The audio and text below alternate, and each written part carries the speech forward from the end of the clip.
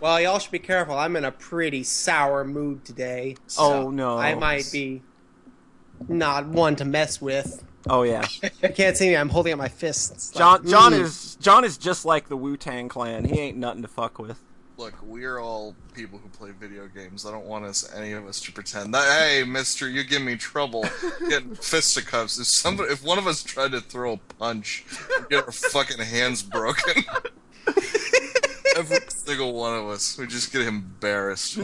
We could be emasculated at the drop of a hat.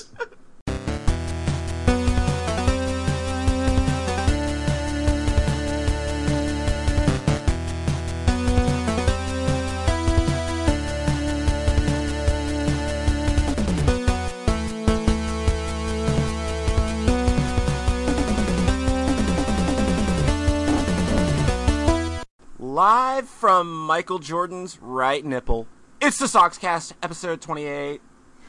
My mind is the ugliest part of my body, and I am your host, Polly. And to my immediate virtual right, he won't go for no more great Midwestern hardware stores. It's Rhett. Hi. How's it going, Rhett? Thinking about blowing shit up in Saints Row. Really? Yeah. Okay. Was it cold for you there today? Yeah, pretty cold. Because holy fuck, I went out in a skirt and short sleeves and immediately regretted the decision, but was too lazy to change my mind. Yeah, the weather has been up and down this week. It rained for like 90 to 60 in like a day. It rained for, I want to say, the first time in 8 years, or what felt like 8 years anyway, and it was just kind of, I guess, surprising is all. So I figured, like, what would weather be like? Because it's always 10 times shittier there than it is here. Oh. So I was just curious about that. Are you ready for a podcast? Sorta. Okay. Woo! Yeah. Woo! That's the excitement we're looking for. It's the kind of hype levels we keep here on your user-friendly Soxcast. To my immediate virtual right, left? No, it's to my immediate virtual left. I am the host of this show, and I've already forgotten how I do my own show. To my immediate virtual left, he is the owner of his very own pair of Modagogo stretch elastic pants. It's John Thayer. Hi. Hey, John. How you doing? I'm doing all right. Cool. I took a See, 4 hour. I just inverted the whole host, secondary host relationship there. Did you like that? Is this kind of, yeah? You know what? Maybe we'll let you host from now on. Cool. Yeah, okay. I'm lying. I would never let you host this thing because it would never get done. Oh. You'd be too busy making tea the whole time. Guys, we have a special guest. We do? Yes. Do we? Yeah, we do. We have a guy who I've never actually spoken to before tonight, but I was just like, hey, I'm going to invite this random person that I've never ever spoken to on our podcast to see if they want to come on. But I'm a huge fan of his Let's Plays. I think he's just fucking hilarious. He always makes me giggle.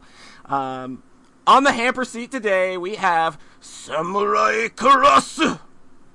Thank you for saying that name, because I said it once when I was 16 and it was really cool. And then I got older and I was like, holy shit, am I allowed to change this? And as it turns out, you're not. I don't know. I was 10 years into using the internet and then adopted the Poly moniker, so. I'm willing to bet you there are, like, my username is the most stretched out version of XXX SSJ Sephiroth 420 that you can get. I typed Chronomania into a username registration form when I was 12 on RuneScape.com, and I think that's oh, it's man. all come back from there. And he's 16 now, so. John never grows up. We will never let him grow up. He's the only part of this. Anna took the name when we got married, so she's Anna Chronomaniac now. Oh God, that sounds dreadful. Actually, Anna Chronomaniac. It doesn't roll off the tongue very well. Now, does that denote that you're like insane about time, or time has driven you insane? It means I really like Chrono Trigger. That's significantly worse. I'm sorry. Not about the game. Like, Chrono Trigger's probably really fine. like Chrono Trigger. That's and I another really, problem. really liked Chrono Trigger when I was 12. So I But you liked. spell it CR instead of CR. Oh wait, that's because when I was a CH. kid, I thought it was spelled CRONO Trigger. Oh fuck! I know so that. it's even better. I If you're liked. trying We to got character. many layers going on here. I really liked the anime Yu Yu Hakusho, and I chose to name myself currently after the character who was most definitely gay, because I guess that was lost on me as a child.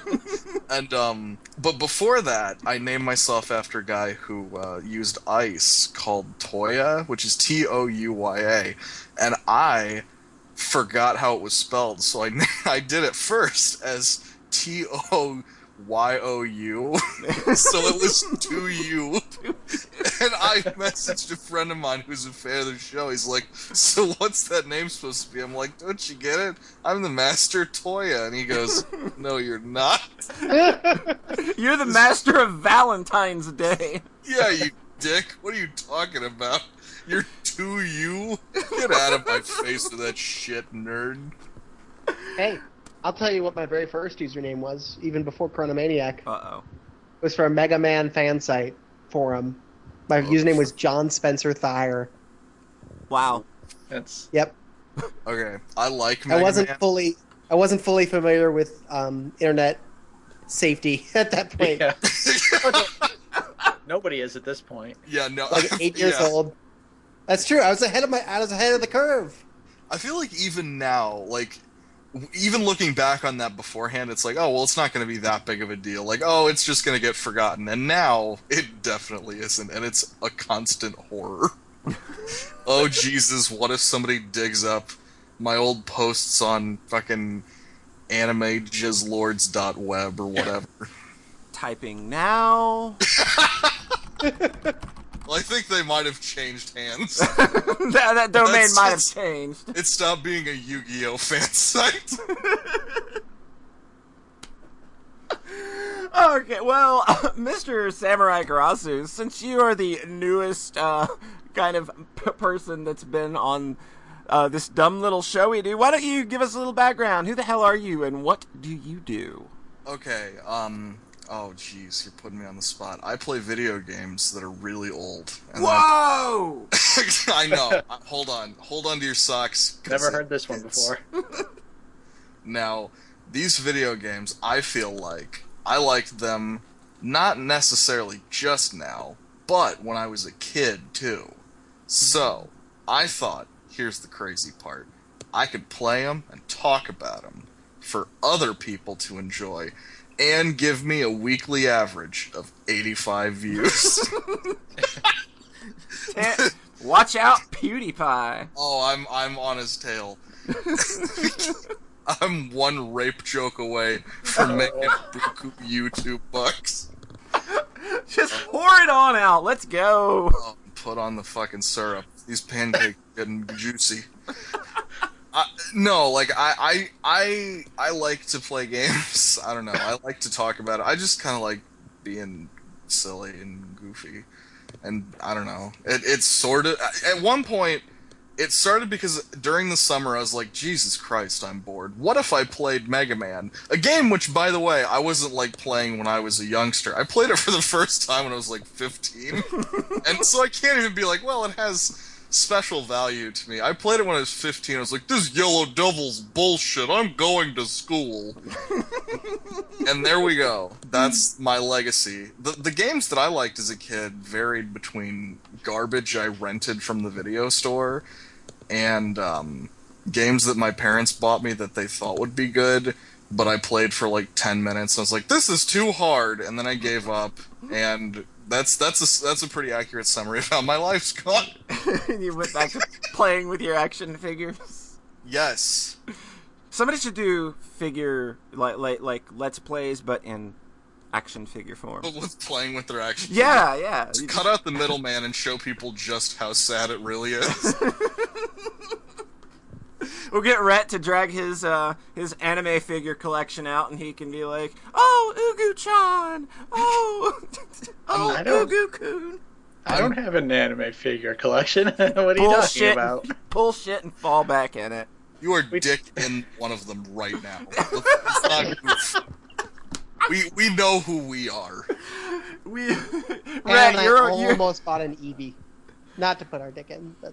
Look, whatever. Your sure. collective dick. You don't buy an Eevee not to fuck it. Let's get right down to brass tacks. If you've got an Eevee plush, yeah, you've had a dick in that thing. Trust me. If you got an Eevee plush, you're buying a knife to cut a hole in it, or it's coming pre-cut.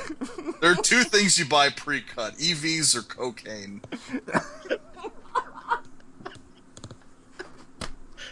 So that's it. See, this is what you come to this podcast for. Pure class. Pure fucking class. You know, I forgot to ask beforehand. So you guys keep this pretty generally like PG? Oh, definitely. So if you did, if that were the case, thank you to 20 minutes of radio blackout. I'm certainly not talking about Rhett's dick every week. Well, I feel like that's why you guys haven't taken off. There's gold in them there hills. There's gold in them there reticles. The term reticles was not coined by me, it was coined by Chelsea. So. That's what Rhett likes to call his testicles. He just phoned us up one day and was like, "Guys, I made a life decision." I've made a poor life decision, as I feel most of us have. If you're on this podcast, you've made a bad choice somewhere, and God is punishing you. You went scissors when you should have went paper. Some real fierce. You know, I've got a crazy story.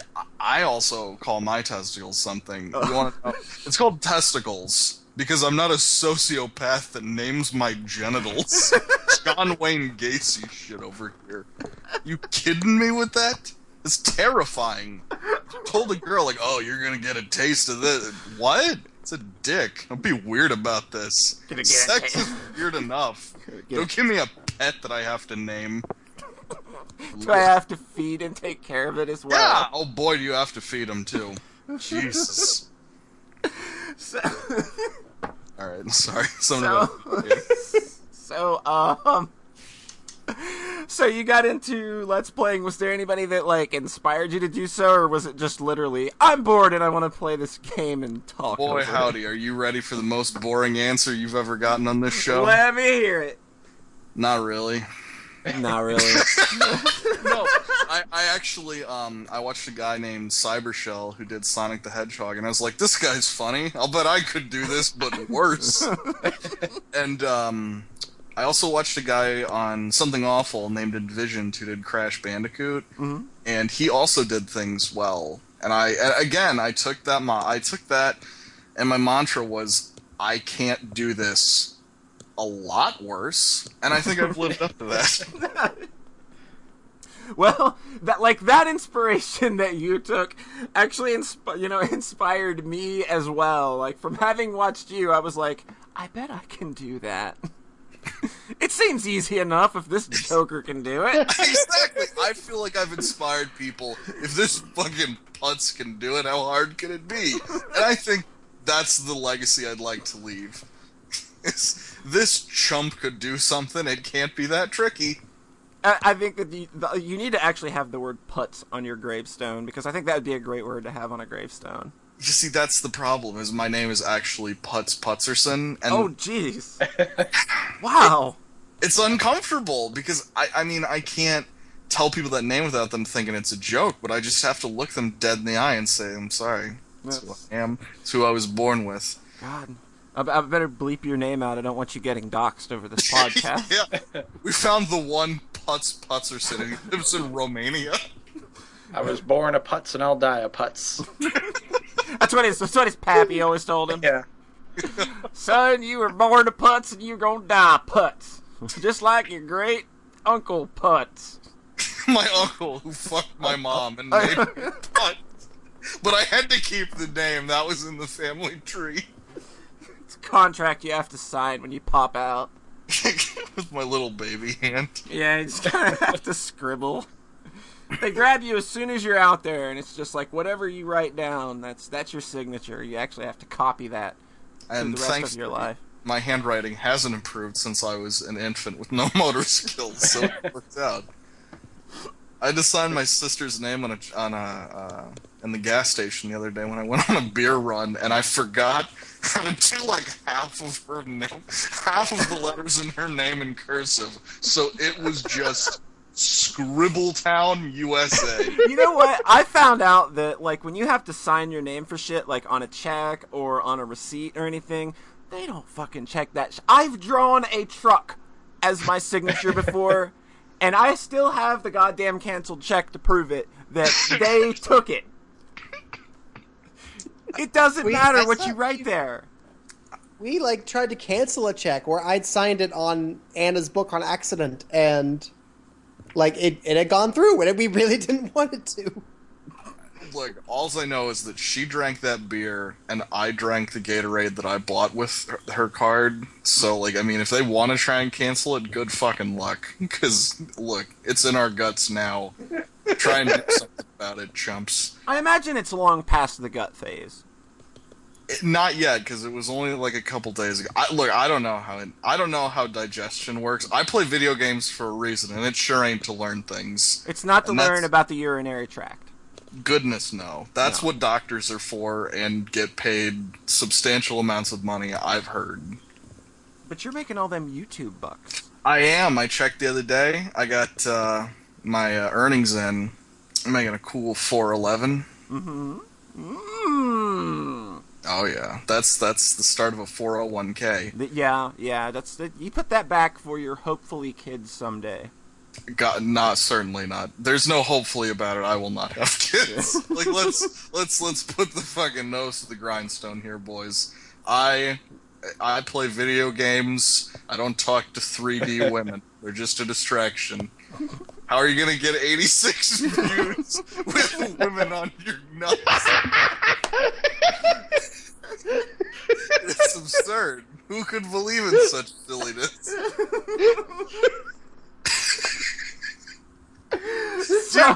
Do you know the best part is there's probably someone who said that sentence entirely sincerely. Without the single shred of irony. No, and I want to meet that person and put a bullet in their head, not for my edification, but for them, because they need that in their life to For just them, it's actually die. 40 views a week. So, before we were recorderizing this little podcast here and going completely off the rails, you mentioned... And then we continued to go and off then the we continued veering further and further. No, trust me, we love going off the rails around here because it just means that we have to think about our own shitty lives even less. Well, I'm here to make sure that does not happen. This is shit live this week. And that's why nobody likes John, because he likes his life. What a cunt. Sorry. Appropriate. Sorry. So you were talking earlier about cleaning out that old PS3 backlog. How's that going? Well, I played this game that I think I'm going to be able to get some people talking about, and it's incredible, and it's a really new game. It's called The Last of Us. And I don't know if anyone's heard of it yet. I just don't see enough buzz about it. Yeah, it's one of those little hit indie darlings you're hearing about more and more recently. I hear so many people use the phrase hidden gems, and I think it can only describe The Last of Us. Yeah.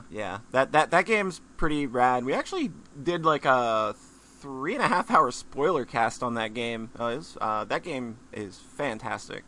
Yeah, we haven't done that about very many games. Yeah, we don't dedicate a single episode to minigames. We got like Dark Souls. We hit that one out of the park. Dark Souls, Majora's Mask, and Last of Us. Yeah, those are the only 3 we've actually done full episodes on. So how are you finding The Last of Us? I found it great. I finished it actually not too long ago. And at first I was thinking, well, there's no way. I'm not going to give a shit about this story. Who could possibly? And then at the end cutscene, I felt like someone had just slammed a 2x4 in my stomach because it just hurt so hard. That ending was fucking masterful. Yeah, they knocked it out of the park, and like the way that I like to describe that game to people is that a lot of people are like, "Oh, the game will take you to Feels City," and it's like, no, that's okay. Whoever you're talking to that says that, tell them to get out of your life. Tell them to leave you alone. But the way that I describe that game is like I never really felt like I know that a lot of that game is sad and it's very downcast and it's oppressive, but like the feeling I always had about any like major story point in that game was just, oh damn, oh, it hurt.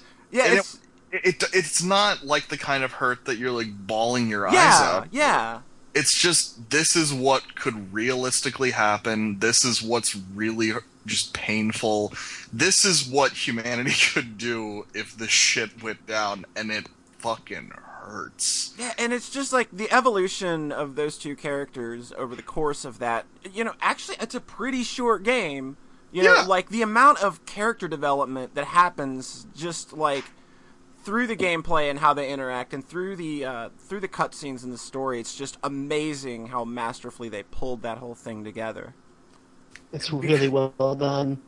Because I think there have been so many stories told about like a surly guy being like, oh, I don't agree with that person, I'm not gonna like them, and you're just like, okay, can we fucking spin our wheels here, because I'm getting a little tired of it. I know exactly where we're going. But Last of Us played it well enough, and it let you as the player get charmed by Ellie so well. They didn't shove it in your face. Yeah, like when she busted out a fucking dad joke book, I was like, yes. all right, I'm all about this. Like, that actually made me smile, and it was just endearing and sweet. And it's not her fucking tending to a baby bird while singing to it, and I'm just sitting there jerking off waiting for the cutscene to end because it's boring. It's her being a human being, someone who like you can relate to, someone who's funny, someone who's interesting, someone who like who steals a gay porn magazine and makes fun of it for being jizzy. Like, that's humanity to me. You know somebody like that. We all are someone like that. Yeah. Down. I hope I would feel that way. She's a super relatable character, and I think that like. I don't know if you played Telltale's The Walking Dead or not. I've heard amazing things about it. And I think that they have a character that has a pretty similar relationship with the dude. And she evolves kind of differently. And I feel that while I love the hell out of that game, I still feel that there's a little manipulation going on where it feels like they definitely want me to be feeling a certain way. Whereas it's a ploy. Whereas The Last of Us, it felt very natural. My reactions to both Joel and Ellie felt very natural and human, and I could relate to them and see where they were coming from on every, little leg of the journey. Because I don't think at any point The Last of Us was taking you by the face and screaming at you, "This is fucked up! This is so fucked up, bro!" The Last of Us was at least a little more subtle about things, because there was one place. I mean, a lot of these places that you can go, like to just get to get items and to complete objectives, whatever, they're kind of optional. You could just run in there and not look around. But there was a place, I think, down in the sewers where it's just, you look around and I mean, you just see two children underneath a blanket, like they're corpses. They're just skeletons, and it's just like you go into a little underground classroom where it's like the dog ran here, and just all these little like childlike drawings, and there's not a soul there, and you just know everything. It paints it out. You don't need to hear someone just be like, "My God, they were the children. They were innocent." You don't fucking need that. You don't, and it doesn't have to shove it in your face. Yeah, they let the environment tell these really captivating stories. Like, I had so many moments that, like, I wanted to explore every nook and cranny of that game. Just, you know, it wasn't just like, oh, I need all these survival items. I was looking around because there aren't many reused assets in that game. Everything is unique. So you go into all of these areas and everything is just telling its own story, and you're, you know, they're either telling an on-the-nose story where you know exactly what happened, or you're left to think a bit about, like, well, what the hell could have happened here? Yeah, like, hey, maybe, yeah, like, and there's that dumb part of you that's like, hey, maybe some of the people got out. Yeah. And then it's like 3 minutes later, and you're like, nobody fucking, like, everybody you're reading about is dead. Let's be up front. Let's get this on Front Street. Like, you don't pick up one of those notes, and it's like, oh, well, he sounded like he'd be able to make it. No, he didn't. Don't fucking kid yourself. They went off and got married. Yay! I bet they all went and bought chocolate frosty milkshakes. This was gonna be fine. Yeah.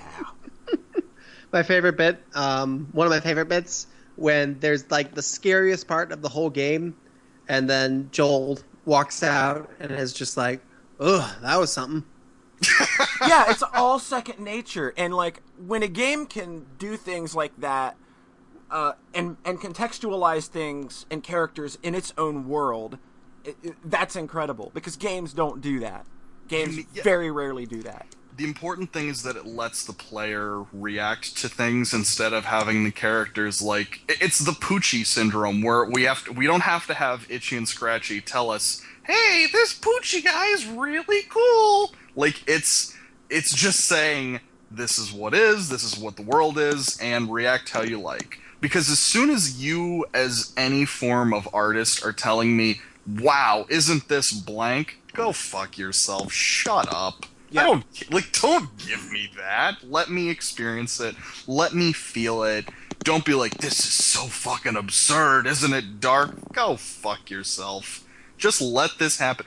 If you give me a monster that I just shivved in the throat that's clicking and will kill me if I get too close to it, I don't need any of the characters to be like, oh no, it's so scary. It's fucking Scooby-Doo garbage. Yeah. And I love the way that, like, that game doesn't let the player feel things. It doesn't give you any sort of catharsis on these big moments at the end of a chapter. You know, when you move, like, when you are just suddenly moved to the next season, you know, like a big thing will happen, and then it'll just cut to black. And then 4 months later. Yeah, when Ellie kills, is it David, who's the pederast? Yeah. When she kills him, it's not like, it's okay, Ellie, you did the right thing. She's sobbing, and he's just holding her. Bingo, we're in the next season. It's like, oh, well, that was dismal and upsetting. Like, it doesn't tell you what you should feel. Exactly. And that's what's such a big thing, is it doesn't try and guide you. Everyone is gray.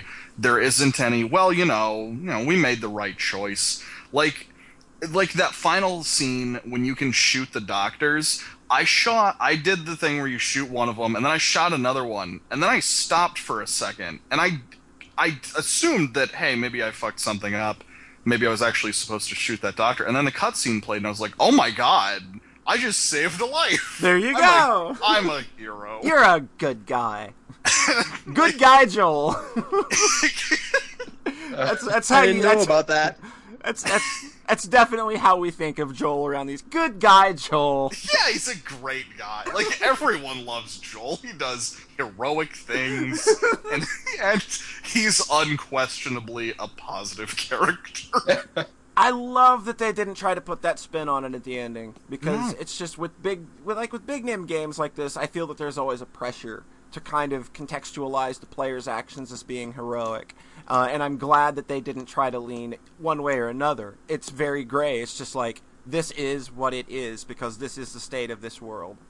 And the whole game is basically just taking, like, all of Ellie's choices away from her, except for the segment you play. And it's all about she has no autonomy, because Joel saving her has absolutely nothing to do with what her decision would be, because we don't know. Exactly. And we'll never know. Nope. And that's really, really cool. But I think that that's such an important point about how she is just given no autonomy. She's treated as a MacGuffin, and she fucking clearly, by the end of it, is despising that choice. Yeah, it is a powerful game, and I don't think that about a lot of games. Like, I think Metal Gear Solid 3's ending is very poignant in how it contextualized its characters and how, it's kind of rubbing your face in it in a way, but I still think that that's one of the best game endings out there, and I would put The Last of Us up there, like, probably above it, just because of how just how that game leaves you feeling is really incredible. It's really destructive, but in a really fun way. Yeah. It hurt, but I was like, Jesus, I want to play this again. Mm-hmm. But the problem with backlogs is I can't be like, well, I'll just go back and get all the trophies for Last of Us. I have to look over and be like, Jesus Christ, I don't have the time for this. I after that, I started up Ni no Kuni, and I feel really bad because I want to like it. I've put so much goddamn time into it, but there's so many little things about it that I just get annoyed by. It's not that it's like hard, because it's definitely not. You could call it like a beginner's JRPG, I think, because it always is telling you exactly where you need to go.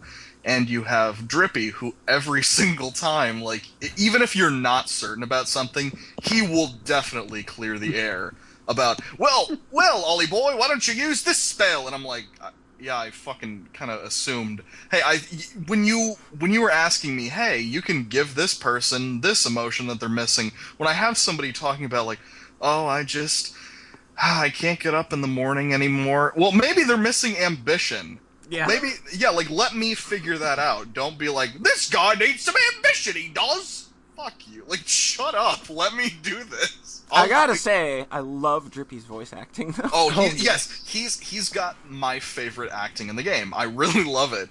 And I think the worst part, though, is if they actually had him talking, if they had him talking during those little segments, I wouldn't care. But since it's all silent, I'm just like, this sucks. Fucking bring in the voice. This is bullshit. And I made the stupid decision because someone said, oh man, getting that 250 Familiars trophy is really hard. And immediately I was like, well, fuck you, because I'm going to do it. No. I'm poorly regretting that decision. I've cleared like the main game. I'm at a part now where I'm fighting the White Witch or something. I don't know how much longer it goes on for, but well, I'm sure I will probably give up as soon as I realize I've collected 35 Familiars. I'm not sure we've collected like more than like 10 playing through the whole game. Oh, Jesus. Anna and I, that was Anna's very first RPG and like very first game she really enjoyed. And then we went and played Chrono Trigger after that, and then played a bunch more games. And then recently we went back and tried to play Ni no Kuni, and she was pretty frustrated by a lot of that stuff with Drippy, just kind of telling you exactly where to go and whatnot. I don't dislike it. I appreciate that there's waypoints, because honestly, there were a lot of tasks or errands that I was asked to do, and I wanted for so long. I'm not going to use guides. I don't care. But then it would say, like, to the southwest of Autumnia, and I'm like, fuck this, I don't care. And I just eventually got to a point where I didn't want to explore, because I think the game had taught me, if there's a star there, go there. And that's fun. And then it starts to say, well, just, explore around here. I'm like, where's the fucking star? Where is it? I need this. And that's probably half my problem, half the game's, which is it tells me so much, but then I'm just, now I'm just tired. I just want you to tell me where to go. It's 3 a.m. I've got oatmeal to get up and eat tomorrow. Give me the fucking star. I think the star was added in after the fact, because they there's one kind of puzzle where it's like, go to this spot where there's a drawing of a bird that's visible from the air, and then there's a star there. Okay, don't worry about it. It's like, oh, here's this puzzle. Oh wait, everything about Ni no Kuni is, here's a puzzle, except not really. It's rough, and it's. Even I'm in what I would think is essentially the post game, and I still have Drippy telling me, "Why don't you weigh down this heavy enemy, and they'll stop being able to move?" And I'm like, "I fucking got it." That's probably a mechanic that you've used many times throughout the game prior to that point. Or you could, like, I just kind of brute force a lot of these things, and honestly, like, that's why I feel really bad. Like, I don't think I'd be good at doing Let's Plays of, I don't know, any game that came out after, like, the Super Nintendo.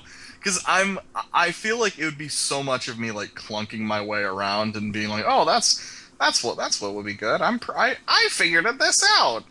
And, like, every time that I play a game, I do a bunch of trial and error. And that's another new game I got was Bayonetta 2. Ooh. And I never played the first Bayonetta, so I popped it in, and when it got me to the tutorial section, where, you know, it's just, hey, do this, you kick an enemy, and it gave you that big list of, like, do all these moves.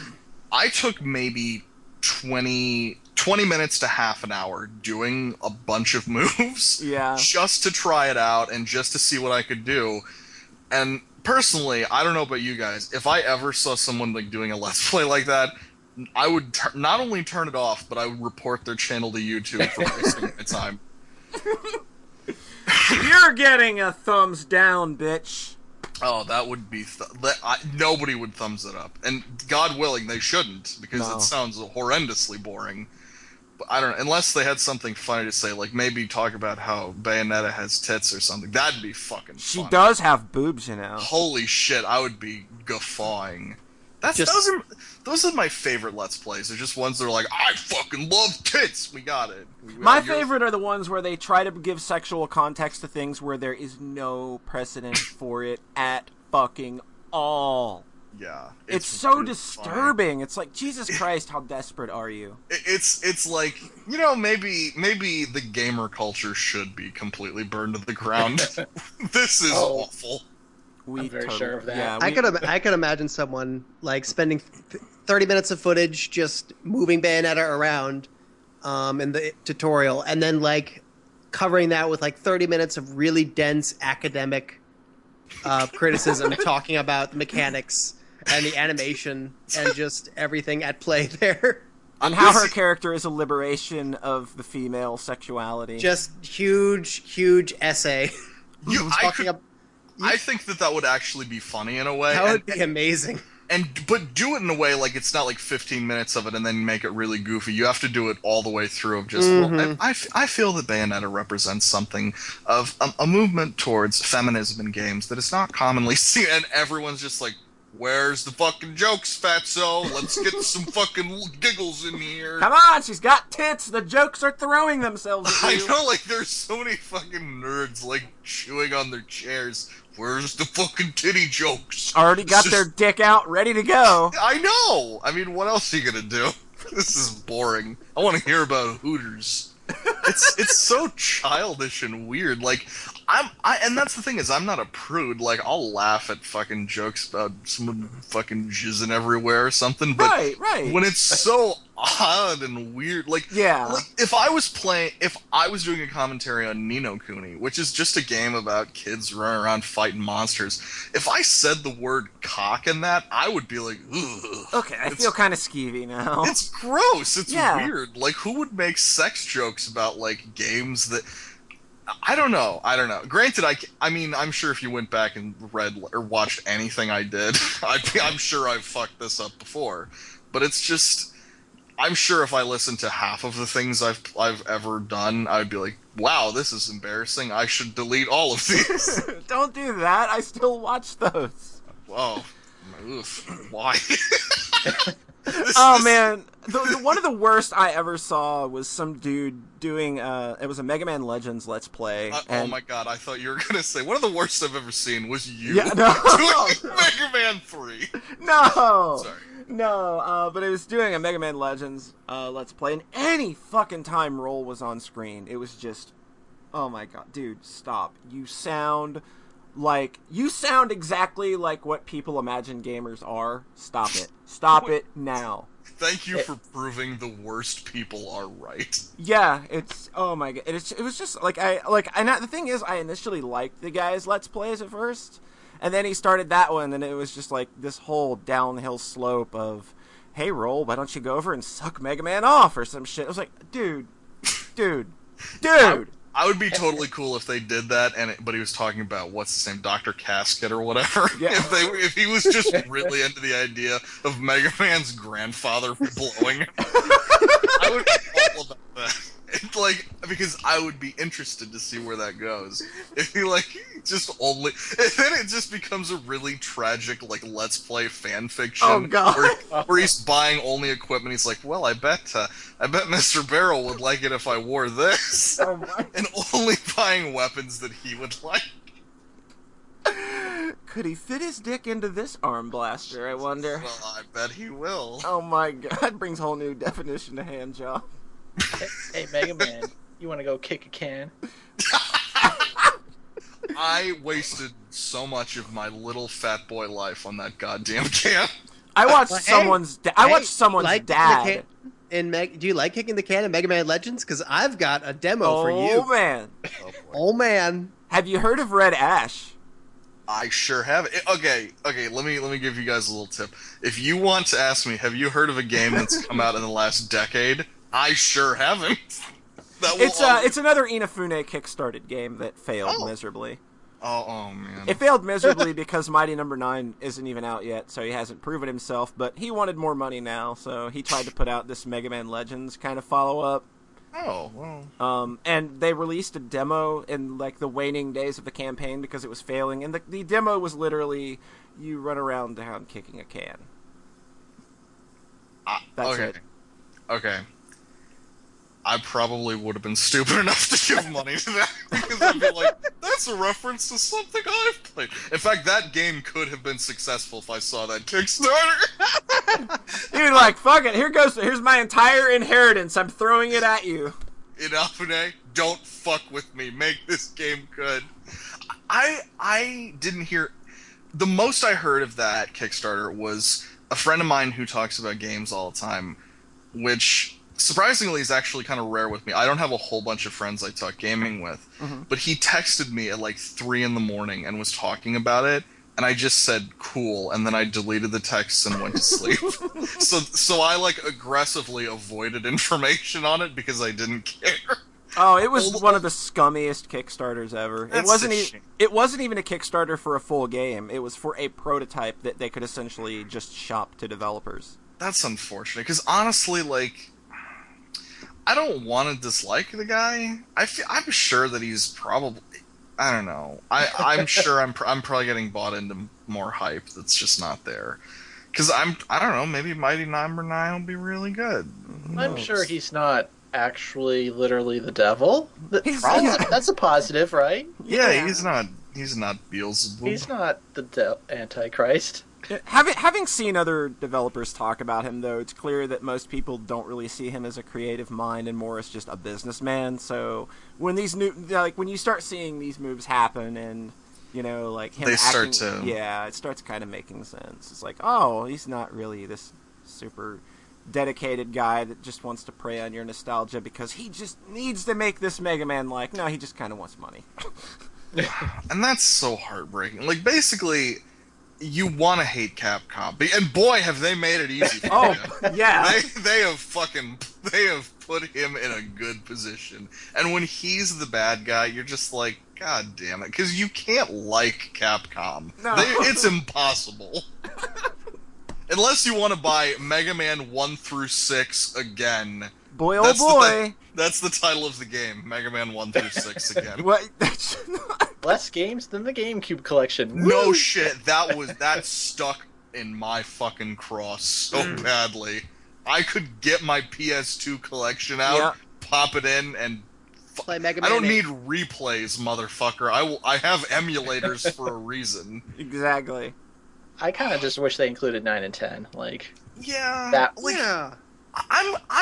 I'm a completionist. I'm one of maybe one people that likes Mega Man 8. I love Mega Man 8. Oh, thanks. I like I Mega Man absolutely love it. Oh, I thought I 7 might was the bad one. just be 7's the misguided. bad one, yeah. Yeah. I found even someone today that really liked 7, so... What are you I gonna don't say, even Fine?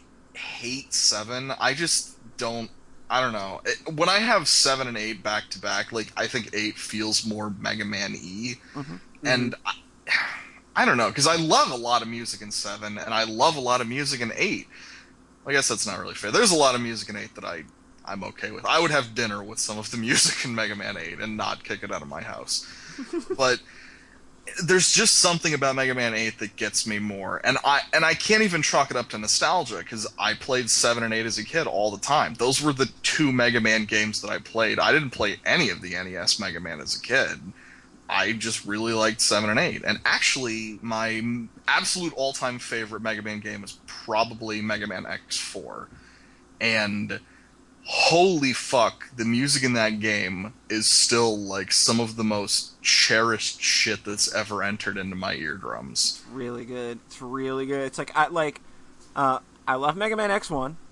I didn't care a whole lot for 2. I hated 3, but 4... Three's hot piss. 4 brought me right back around. 4 was my jam for a while. And then X5 came out. It's like, did you like X4? Well, let's do it, but worse. Yes! and here's a bunch of Guns N' Roses references. Boy, I bet the kids playing this are gonna find those Totally fucking gonna get that. knee slappers. And then X6 came out. It's like, we don't remember how to make games. The X series, like, people can shit on Mega Man Classic for being just more of the same. All of those games are decent, at least. And then Mega Man, like, X6 is like a train wreck in a funny way. When you play X7, it's kind of just like watching your most beloved family members die in front of you. Because X7's just like, this is what we've come to. This is the life you've led. And it's gone to shit. Which are the ones that went 3D? 7. That was X7. Okay. X7's the one, and then X8 was actually like really good, and 2D again. Yeah, and people don't really talk about it because I guess X7 is like talking about just like someone really beloved to you just like fucking knocked your teeth out, and you can't talk about them anymore because it's just heartbreaking to remember it. And you can't actually talk either because it hurts to talk without teeth. Yeah, and when you try to, like, you bite your lips with your half teeth, and they just start bleeding. Yeah, it's not a good picture. It's not a good picture. I rewatched Titan of Beasts play through a Mega Man X6, That where he guy's does it. a real jerk. Oh, he is? No, I'm bullshitting you. He's a friend of mine. I talk to him all the time. Cool. I really love his videos. Oh my god. I can give him a message if you'd like. Do you want him to like sign something? I really like his videos. Maybe if I like play through Mega Man 0 and S rank everything or something. I don't know. Sign my video of that. He'll sign your video. Sign my video. He's a super super sweet guy. Like, and it's so fun when I talk to him about Mega Man, because I'll be like, this part's kind of hard, and he'll be like, yeah, it is. Like, but he's always nice enough not to be like, you want to know something difficult? And then just tear into my absolute... Like, I can't come to him and just be like, beating Magic Man was kind of hard. Because he'll just look at me and be disgusted. So I always try to have the decency of being like, okay, what's a difficult thing in Mega Man? But no, he's fucking amazingly good. I have messaged him, been like, hey, could you help me like figure out how to do this and this? And then in like an hour, he'll send me a video of exactly how to do it. And then you just upload his video to your YouTube while commenting over it. Dumb it over. Check out my perfect run. No, like that'll be $20, suckers. Okay, That makes me really happy that he's cool. He's in a. You don't know that when you just watch a video. Oh no, absolutely not. No, I would argue he's one of the nicest people I've ever talked to. I don't know why I'm arguing that. No, he's like, let's just argue that idea. Cocksucker. No, he's not. No, he's super, super cool, and basically, if I need like a morality lesson, I'll be like, is this okay to laugh at, or is this an okay thing in the world? And he's able to break it down to a science. Like, he's fucking... Don't think that it's just Mega Man shit. That motherfucker is smart. Basically, get him on the show, because he's a lot cooler than me.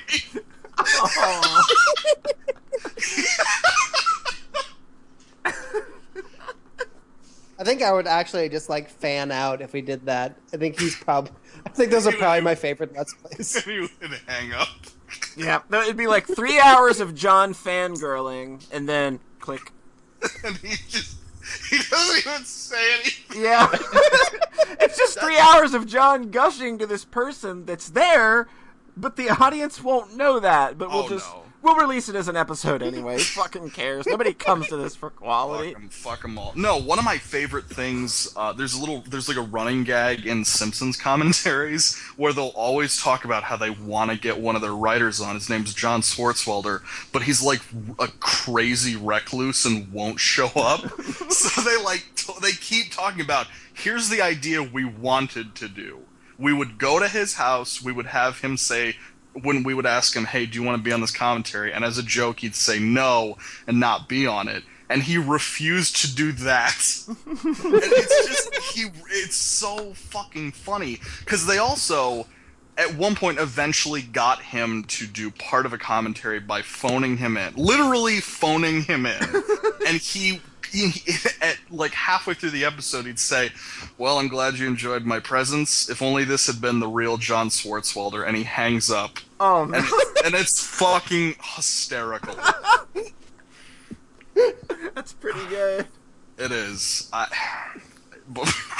Do you guys want to waste an hour and a half talking about how The Simpsons isn't good? Oh no, please. I can't. Don't wind him up. We just now got him distracted from Mega Man. I need more Megamans in that life. Oh, shucks. What else are you up to, Samurai Karasu? Oh, Jesus. I'm sorry, every time I hear that name, there's a chill that goes down my spine. Should I not say it like that? No, there's no way you could say that where I'd be like, that sounds dignified. Samurai Karasu. You westernize it. Samurai Karasu. Well, oh my god. No, seriously, there's no way you can say that I'm not embarrassed by it. It's impossible. There's no set of syllables that is more humiliating. And I don't know. Let me check. John Thayer.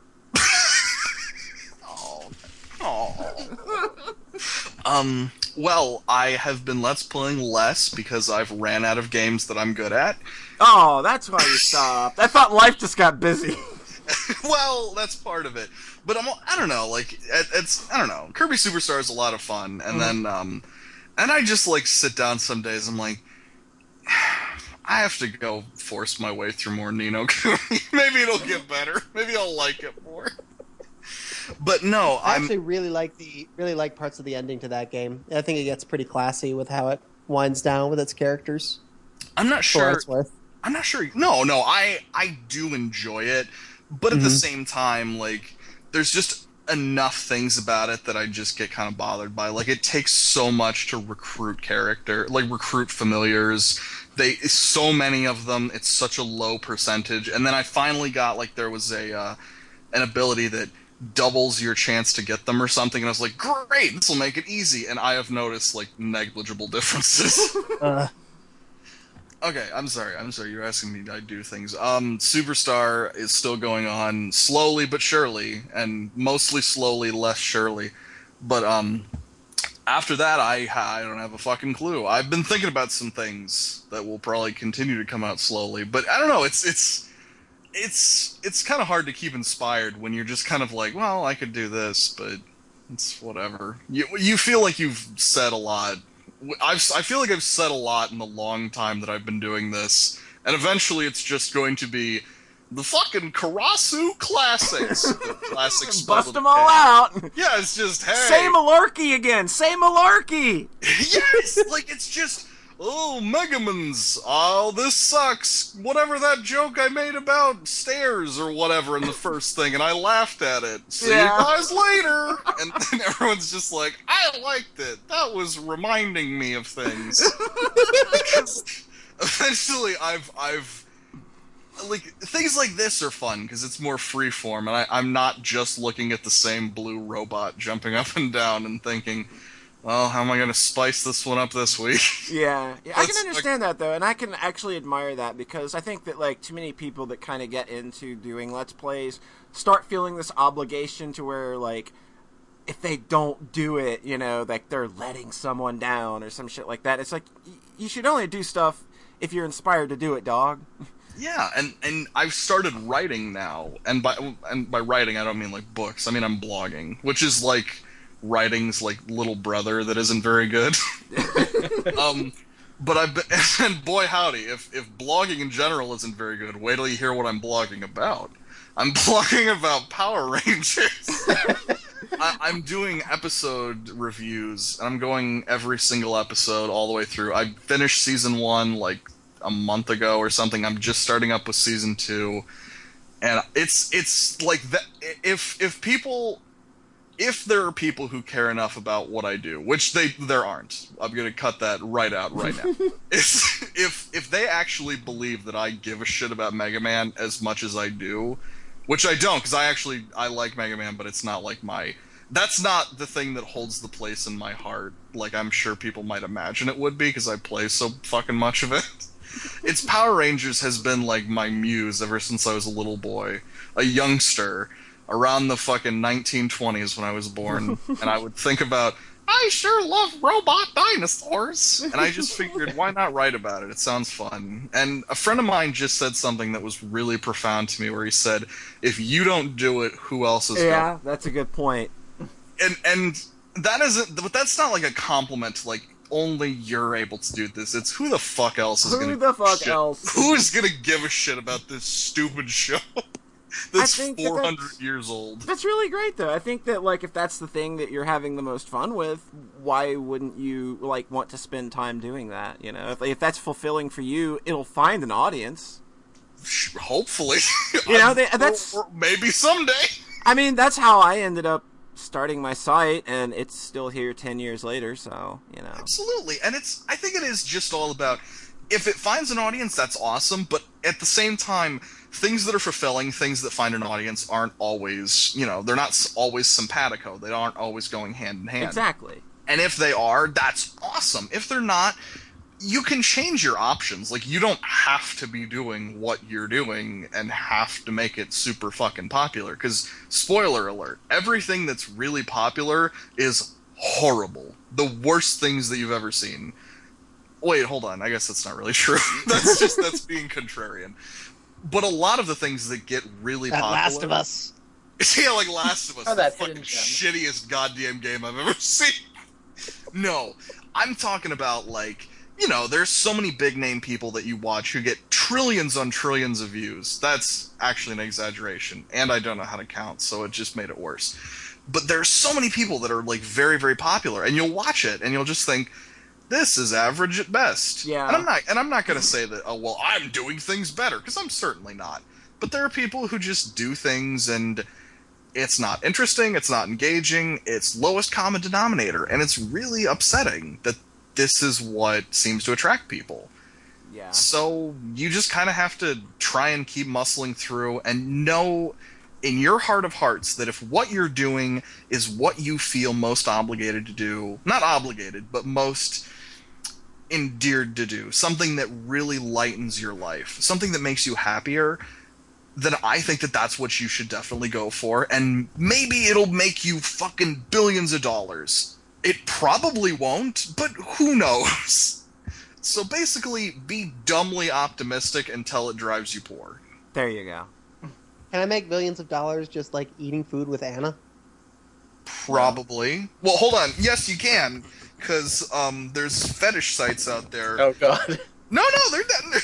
I don't know why I was taking that "oh God" as you don't believe me, because I was about to go. No, let me prove you wrong. You.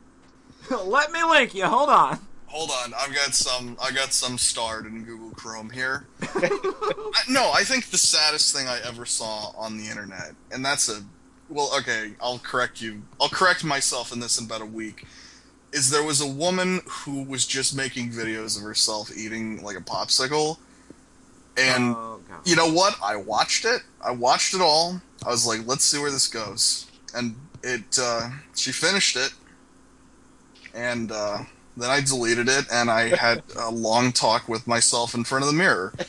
And there weren't any answers, but there were a lot of regrets. and I didn't eat popsicles for a while after that, but let me just say that actually let's take that woman's horrible video of her eating frozen delicacies and let's look at that positively. If that fucking lady can make money eating things, who knows where the sky's the limit, motherfucker. Maybe she just likes popsicles, and she's found a way to turn her passion into monetary gain as well. Yes, and I mean, like, she was, like, really heavy-set, and I'm not gonna be like, that fucking fat bitch, because who cares? Fucking shut up with that shit. That's really crummy. Yeah. But it's still, like, she's eating popsicles. Like, this is... If someone's masturbating to this says significantly more about that person than any woman eating a popsicle out there at all. Absolutely. I can't imagine you going to any water park without having a fucking continent-piercing erection, if that's the case. What were we talking about? Mega Man?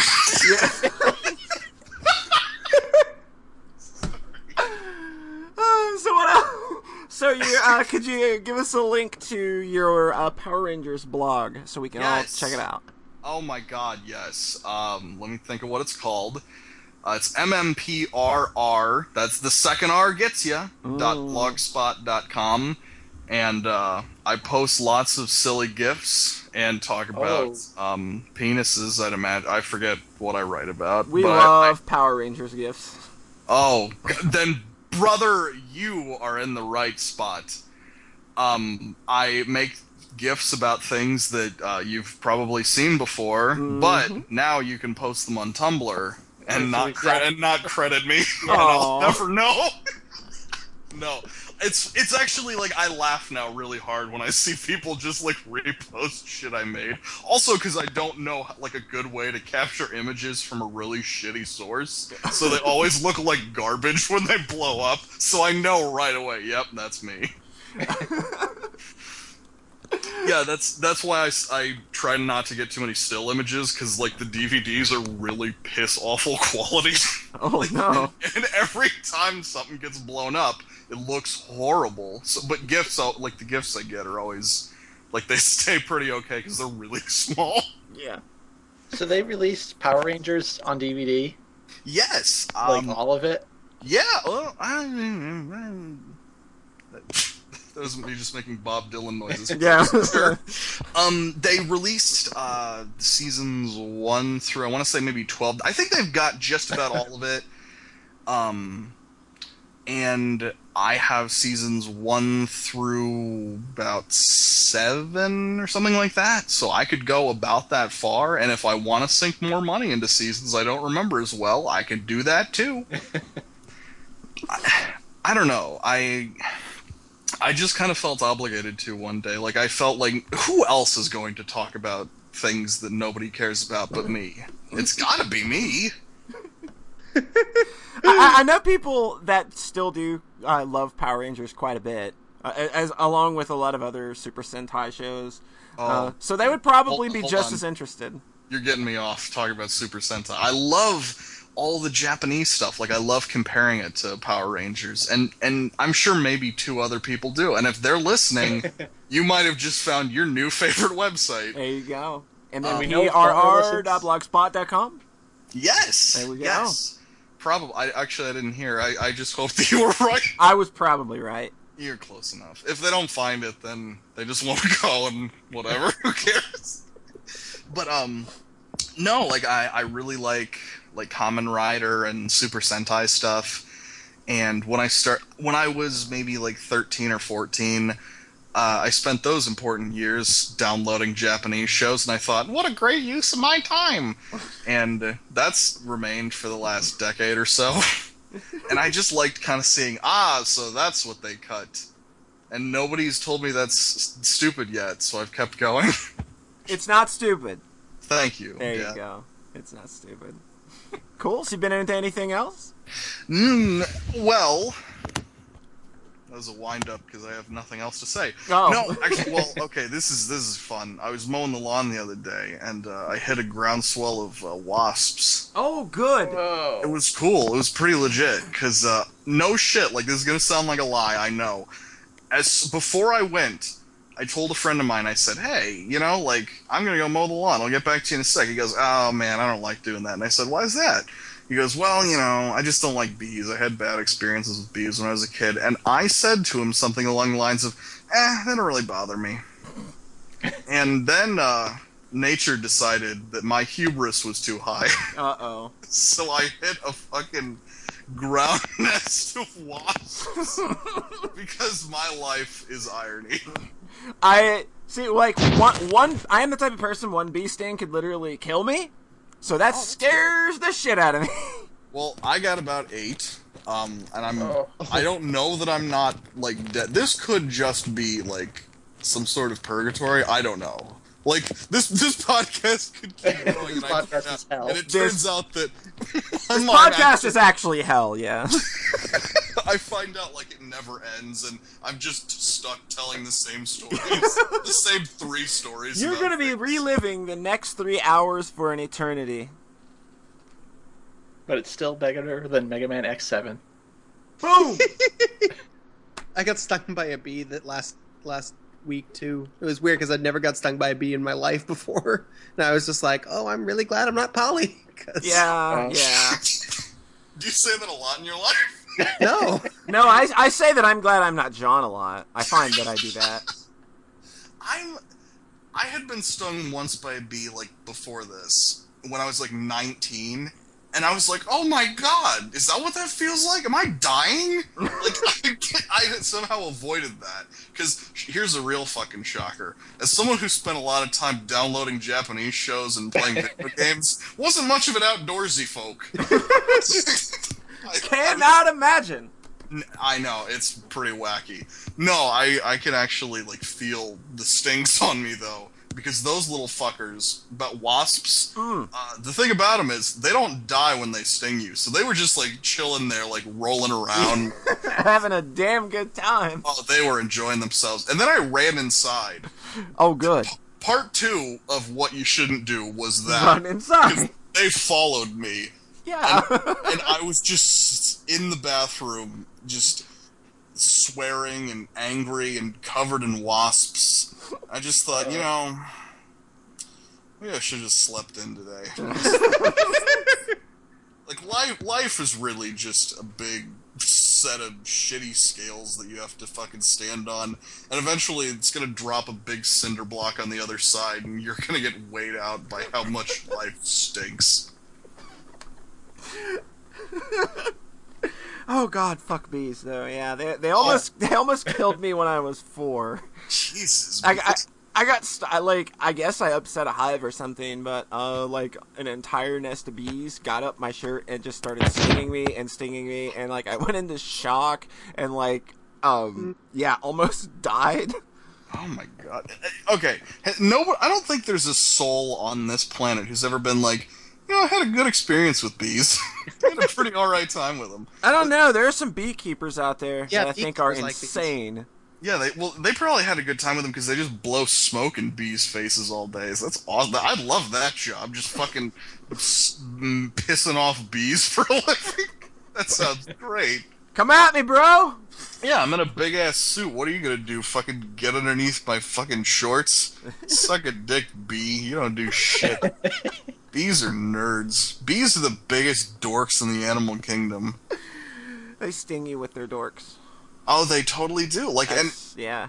I was so bummed out for those wasps because they stung me, and like I said, ow, because it hurt, and they stayed in there because I thought, like, is this the end of our transaction? Like, are you gonna get more hurt if I keep doing this? And they were wriggling around, and I kept thinking, oh, I'll just swat them like other any kind of insect, and it didn't fucking work. Like, they were still alive. I'm like, do you guys not know how this transaction fucking works? I hit you and you die after you've harmed me. Like, get in line, bees, because you're pissing me off. At least bees have the decency to just die right there. I know. I actually dig honeybees. Like, they hate something so much they'll kill themselves to get rid of it. That's dedication. God love them. Those bees. The insect Al-Qaeda. Oh, fuck, I was about to call them terrorists. You beat me to it. Oh, God. Speaking of bee terrorists. Bees did 9/11. I want that on record. That's I want everyone to know. bees melt steel beams. Jet fuel can't melt steel bees. Oh my god. Okay. Have y'all heard of Asian giant hornets? That sounds very unpleasant. Is that a fetish? Well, they will kill bees. They will like 30 Asian giant hornets can like kill a hive of like 10,000 bees. Oh my So in that god. sense- So in that sense, they're kind of like the good guys, right? Well, so long as they don't go after me next. Well, yeah, they're also really aggressive and like the size of your thumb and shoot acid at your eyes. Good. What the fuck? They're going to be in the next Mega Man X game. I was about to say, what did Inafune make those fuckers? This is crazy town. They sound like a video game enemy that Solid Snake would be like, that sounds unrealistic, Colonel. He's like, I know, but this game's crazy, so shut up. He's made of bees. Oh my god. They're so Man. looking. I like how the pain, like, it wasn't like he was so good with bees, because when the bees were off of him, he was still covered in bees. Like, he wasn't that good. They were still stinging him. At some point, he just got immune to bees. And it's like, this is my power. Bees have no effect on me. What an idiot. Like, that's all he had going for him. This is your elite Cobra unit, folks. Yeah, it's like we have an old man, a fucking frog monster, an astronaut, and a dude covered in bees. We're unstoppable. I like how it's like, that's not really a twist. They want to die. Who wouldn't want to die? That was a fucking freak covered in bees. Do you think the Pain ever went out to the bar and a girl wouldn't date him? He's sick to bees. The Pain is the ultimate. The Pain is the ultimate nice guy MRA. He's totally nice. He's a men's rights activist. The only women he likes are queen bees. Do you think he'll just snap his fingers, point to a girl, and you just see like a fucking horde of bees? It's just like, what the fuck? And he's like, sorry, princess. However that fatso talked. Oh, Christ. God, Pain is my favorite boss. Oh my god. Alright, so, well, I don't, you got anything else you want to talk about, or are we moving on? Oh, I didn't know we were on topic.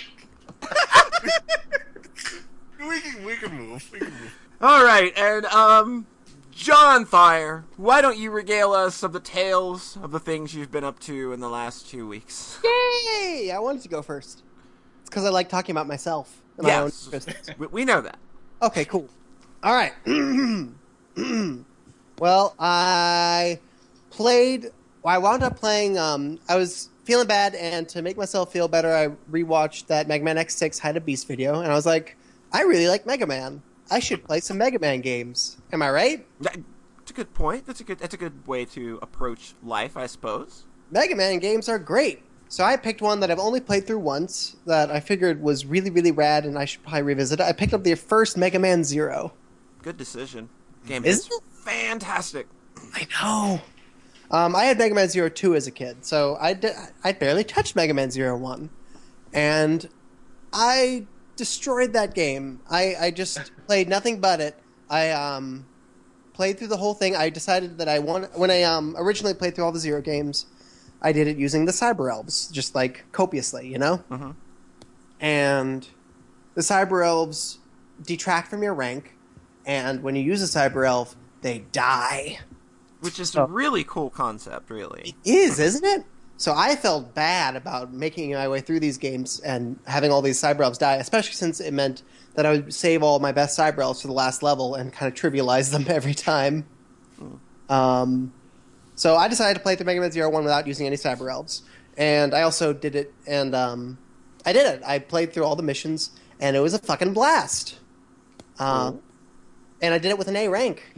I felt pretty good about that. That's not an S. That's not an S. I don't know if I've ever gotten an S rank in Mega Man Zero. I've only done it on like the opening missions.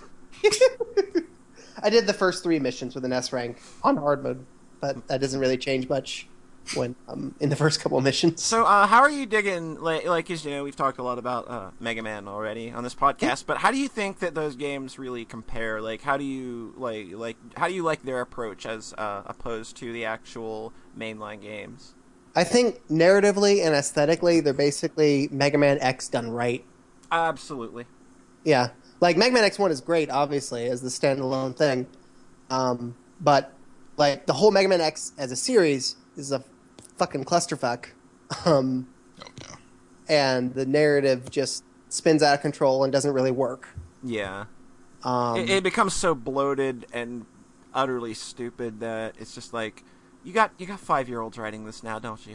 Mm-hmm. It seemed like the pacifism thing was kind of okay. Like, it wasn't so bad. Like, it was kind of regretful. Like, I don't want to have to fight all these robots. And then by, like, X6, I'm like, are we still doing It was X7 where it was really obnoxious. X7 was the worst. I can't Yeah. fight anymore, guys. I'm gonna sit this one out. Mm-hmm. Wasn't X5 supposed to be the last one and go into Zero? Yeah. So even just think of it as, like, X1, X2, X3, X4, X5, that's still pretty fucky. X5's story is still pretty fucky. It's just an excuse for the X versus Zero fight, which, granted, it's cool, but at the same time, wasn't really worth Duff McWhalen. I like X. I played X5 a lot as a kid, and I liked that game a good bit, but... But you're also stupid, so... Yeah. Okay, well, I haven't played it since then, so it's probably not that great. But Mega Man X is kind of stupid as a series, and Mega Man Zero fixes that because it's a complete story. There's 4 games, and once the 4th game is over, the story is over. Yeah. The story themselves are more interesting and more meaningful. And just, holy hell, the beginning of Mega Man Zero 1, huh? Great stuff. Oh my god, it begins, and the cutscene direction in that game is really cool. And just all the little subtle ways that they establish a relationship between Zero and CL in that cutscene. Basically, just with Zero saving CL over and over again, but then her being really, really competent in every scene, in the first scene and every scene after that. And the fight and Copy X was really interesting. The ending itself is just really kind of well done and poetic, and all the games are gorgeous, right? Oh yeah, some great sprite animation art in those games. The animation is so fluid. You know, it's kind of like it's sort of the same direction that Mega Man 8 had. It had a lot of really really great looking pixel animation, and I really love that. Like the Zero series kind of continues that. Jumping on walls just feels so good. All the wall climbing is just so nailed down in that game. And the Z-Saber is obviously super fun. So just the experience of playing those games and existing in that world is just really wonderful to me, just in all of them. I think I like Zero One the best now, which I definitely didn't before, because it's the only one that has this really weird progressive structure to it. Because after that, the structure of Mega Man Zero 1 was basically changed completely in Zero 2, Zero 3, Zero 4 to make it more like the old Mega Man games. Yeah. In Zero 1, more mission based, and there's a lot of timers and there's fail timers states and escort missions, and there's not 8 Mavericks, and sometimes you'll fight the Maverick at the beginning of the mission instead of the end, and sometimes you'll fight one in the middle, and then there'll be an escape sequence. It just is completely turning established Mega Man structure on its head over and over. And the continue system is really completely different. You don't get, when you get game over, you have to restart from a save, meaning that if you use all of your extra lives on one mission and then beat it, and save your game, you only have 0 extra lives on the next mission. Yep. So what that means is essentially that you're trying to beat every stage in one go. Yeah. Until like maybe the last couple levels. But the game is kind of built for that because the stages themselves are really short. It's way shorter than in 0-2 and then the X games. It's really built for those S ranks that it wants you to attain, though, because it's very difficult, but at the same time, the stages are just short enough, and there's just enough ways to show you, hey, idiot, this is exactly what we want you to do, that it feels more attainable than it really is, and it keeps you trying. Mm-hmm. It feels very fair. And the S rank stuff isn't... I like that in 0-1 there's no real reward for getting the A and S ranks, except that the bosses use more difficult attacks. Yeah. That's pretty great. That's pretty which seems like such a slap in the face. Oh, our game's not hard enough, eh? Except that they had more difficult attacks to make the fights way cooler. Like, I found out that the final boss's big attack just isn't in the game if you're not playing it, if you don't have an A rank. And I was like, but that's just like the coolest thing in the fight. He like does this big scream and the walls start moving inwards and pounding down as he's trying to shoot these immobilizing rings at you, laughing the whole time. It's in all that like voice sampled Japanese voice actor laughing. It's great. It's great. That's just A plus shit. And later games, they'll be saying these whole sentences before the boss fights in Japanese. It's the best shit. I love how much that Fefner, is it Fefner, the red one? Yeah, he's great. He's voiced by Zoro from One Piece, and I love it. That makes me so happy. The fact that the 4 Guardians are recurring characters, and then one of them blows themselves up after the fight, and you can take damage and die during the process. And then he doesn't show up in the next game. The other 3 come back, and he doesn't. Because he killed himself. The others teleport away after the fight. Oh. Do you think they were kind of like, you didn't really have to... Like, after the other 3 Guardians kind of hang out, and they're just like, why did he do that? Like, he didn't have to do that. It didn't really work anyway. Like, let's not talk about him again anymore. Think about all the player characters that probably died to that. Yeah. And, like... someone said, well, there's a lot of stuff in 0-1 that feels kind of awkward, and like a couple of the escort missions, and like having the boss like try to kill you in his death animation isn't really like fair or like really traditional Mega Man design, but it gives it makes that death more narratively interesting. And absolutely, because he's not just killing himself for the story. His killing himself, he's doing that to hurt you. And he can. Yeah, because if it just was one of those things where Zero just goes, phew, I sure avoided that, well, you don't get that feeling of, oh, I avoided that. It's kind of like what we've been talking about with Last of Us, I think, is it lets the player feel more into that world just by little quirks that it's showing, not telling. Mm-hmm. And you fight, and that's in character for that boss because this is the second time you fight him, and the first time you fight him, he's at the very beginning of the level, and then he sets up bombs in this factory, and then CL calls you and says, no, Zero, just come back, and don't bother, there's not enough time. And then if you walk into the factory, then you get this really intense level with like a 3-minute timer where you find all these bombs and disarm them, or you just walk to the left and leave. Holy shit, you can do that? Yep. You can do that in every God. stage. Because you can give up the stages in Mega Man 0-1, and then you fail them, and then the Reploids you would have rescued, the missions that build off of that mission don't show up, the Reploids don't show up in the other base. So, basically, in Mega Man 0-1... you are constantly given ways out around these challenges, whether it's just giving up or sacrificing the lives of the cyber elves, and then every one of those failures is stained with sacrifice. I mean, like, no offense to the Reploids, but I think I might have done that. I was really shitty at that mission. So it's really heavy, and you don't like the cyber elves are your main power ups. The other power ups aren't really that in your face. Like you get some weapons chips that lets you fire, give the lightning. elemental energies to your charge attacks. But you don't get like a weapon for every boss like you do in Mega Man X. There aren't capsules hidden everywhere. The only real power ups are the cyber elves who die when you use them and hurt your rank. It is all about. I think the running theme of the Zero series is just about like sacrifice. Mm-hmm. Sacrifice and consequences. Yeah. Yes. It's sort of the anti-power fantasy thing that kind of Mega Man X has always had going. Because that Yeah. was the joke in X1 was, oh, you start out so weak, but then you get so strong. And then they show you this Zero at the first of the game, and he's like, oh, look how powerful he is. Maybe you can be that one day. And that's what And you're then- striving for the whole time.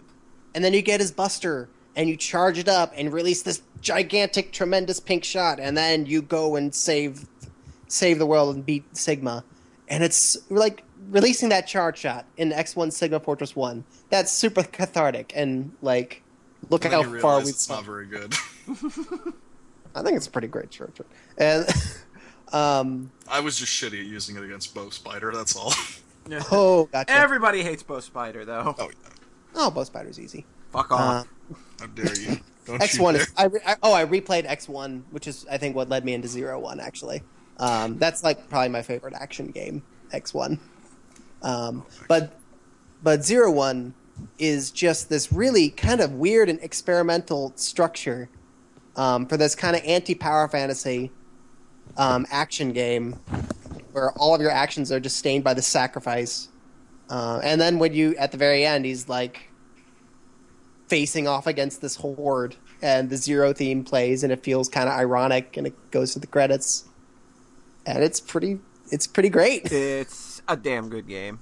Yeah, It's good. And it's one of those games that I'm frustrated I'm not better at because I really like it, but there's so many things that as the Mega Man series kept getting more advanced and better, like I realized that I wasn't always able to keep up with all of it. Mhm. Like I was playing Mega Man X4 the other day and practicing like not damaged by Magma Dragoon or something, and it shocked me at how much longer it was taking me than it would in a classic game, because it isn't just, oh, I can dash and that's going to help me avoid attacks better. It's, no, these attacks are like, you have to be doing this, you have to be dashing, and you have to be clinging on walls to do things right, and it's shocking like how well they could integrate these ideas. And Zero does that really well, I think. Yeah. cool. And the whole idea is just, I like to think of it as just you are strong enough from the very beginning. It's just your choices as the player that continue this on, and it can either make the lives of these characters much worse, and they will end up regretting reviving such a lazy, shitty hero, or I kind of wish it was like Infamous in that, where it's like if Zero's just a lazy shit the whole game, eventually like Seal just like smothers him to death when he's just like, it's just like, I've been misguided. Zero wakes up and like the Reploid colony's just half dead. She kills him in his sleep for ruining the world. Whoever told me to bring you back to life was a fool. I sacrificed Passy for this. Do you have any idea how little of the world is left because of you, you monumental jackass? well, I didn't really feel like fighting Phantom today. I think I'm just gonna chill. Just They're hey, we're fine. Give up. I give up. Don't you guys have cable? There were people in that factory. Yeah, and there's a person here now, and he's in the mood for some brewskis. And Cecile's just like silently weeping into her hands with what a poor choice she's made. That'd be great if she resurrected X. He's like, I don't want to fight. Then he dies. I want that series of games. That's one more thing with Zero's characterization, is that CL is constantly having to be like, don't push yourself too hard, don't overstrain yourself, you don't have to, please don't feel obligated to go on this mission, please come back. And you get the sense that Zero's kind of got this kind of suicidal streak. Yeah, to it's definitely like a Death Wish kind of feeling Yeah. you get from that character. which makes sense since it's the character that's died like 4 Yeah. times in the preceding games. He lived his life, and then someone didn't have the dignity to leave him in his coffin. Well, there you go. It's really depressing, and it's just, well, maybe I'll die. Who cares? Basically, yeah, that's how 02 kind of starts, is him just, ugh. And then 04 ends with him dying. So that's Fuck. just because that's Oh the my only god, way it can go. spoilers. No shit, I actually haven't played 04, and I was like, maybe I'll play it someday. Well, I Yeah. guess I won't. Way to go, John. Oh, no, it's fine. That's the other thing, is that the series doesn't really is pretty consistent. 04 is probably like the worst one, pretty unambiguously. Is that fair? Yeah. But it still has it's a great wrap up to the story. I don't think that it's a bad game in any way. Yeah. It's just like when you stack it like that game up against 1 through 3, and I think that all 3 of those games are really solid. 4 just kind of it feels like it runs out of steam. They're going through every, motions. every Mega Man series, I think, has that. Yeah. Like, Mega Man... People say that Mega Man 4 is where the games start to go bad in the classic series. I think that's garbage. It's 5. 5 is definitely my problem. I think 6 is a baby step above 5, Yeah. but not by a lot. And Basically, then yeah. I think Mega Man X3 is unambiguously like the shittiest. X3 is so much worse than any of the Zero games. There is no X3 in Mega Man Zero. No, and I mean then the X3, PlayStation. there isn't even really an X5 or an X. Definitely not an X6. Definitely not an X7. An Extreme 1. God, the Extreme. Oh, games. I played Extreme 1. It was really bad. The Extreme games were like it's like watching a kid with no arms play baseball, and you want to cheer for it because it's trying so hard, and you want to cheer, but it's like, this just isn't very good. Yeah, you don't have the means to pull this off. I've tried playing Extreme 2, and I mean, That's the one I loved as a kid, for what it's worth. I didn't despise it, but there's a Yeah. boss that is just like so badly designed, and it's like a giant face sphinx or something, and it's like it's almost impossible to not get hit by its attacks, and it's fucking. I think I remember what you're talking about. That game kind of falls apart in the fortress stages. I think it gets kind of X6y. Yeah, it doesn't really know how to make. Honestly, like at that point, just start porting X bosses over, because clearly, like, I don't think they knew how to really do the design, and they didn't know how to do X design on Game Boy. And I mean, granted, who the fuck would? It's the Game Boy Color. Like, it's so ambitious to try that. Yeah, And they just end up tripping on their shoelaces. You're just working with so much. You're working with so little screen real estate that it's really hard to design bosses around that. Yeah. Mm-hmm. Especially, I connected like, a lot with Extreme 2 as a kid. Mostly, I think, because you could switch between playing as X and as Zero, like with a button press in that one, right? yeah. That's I pretty think it was about as simple as that. Yeah, and I don't think any of the other games did that until maybe like X8. Yeah. Or Yeah, even, and not even that one. X7, I think, did it, but spoilers, it did it okay, and the rest of the game around it was dog shit. So, you know. Yeah. X7 Extreme did did it, it and then better. also you couldn't play as X, and Yeah, you had to Like beat halfway half through. of the game, which was a great decision, I think. That's because then people would know by the time that you would get that. Oh, this isn't actually good anyway. Well, they stopped playing before they got the titular character. Yes. He does have a really big charge shot. All right, X7 and Mega Man 5. Mega Man has a really big charge shot, and it feels really good. It like does. I'm kind of doing the finger thing where I'm like index finger forming a circle with my thumb, and Oh, the rest finger thing means the money. I'm just like, yes. I'm this doing is- a different finger thing. I don't know what you guys are talking about. So, Mega Man 5 and Mega Man X7 have really big charge shots, and I really like it. Yeah, they do. I like it too. And then they make it smaller in Mega Man 6. They make it smaller. They had it, and then they took away that one good thing in 5. It's not the size of the ocean; it's the motion in the It's the ocean. speed of Is the that how it charge. goes? Well, Where were we? Mega Man 6 is all ocean, no motion. Yeah. Mega Man 6 is, what if we took these games that we've done a lot and made them as bland? Let's take the flavor out. It's all grit, no steak. I don't think that's... I don't Hallmark know. brand Mega Man. Yeah, it's a Chinese knockoff made by Capcom, and it's very upsetting. Like, it's like you got your old superhero out of retirement to go through like his classic adventures, and you're like, oh, we shouldn't be doing this anymore, should he? Somebody get Gene Simmons off stage. It's like that it's that storyline where Batman's like too old to be fighting anymore, and he has to like wear a brace on his back or whatever to try and do it anymore, and he's like, no, I can still do it. Then he gets fucked up because he had hubris. It's like that Metal Gear game where Snake's too old. And he melts his face on a microwave. Yep.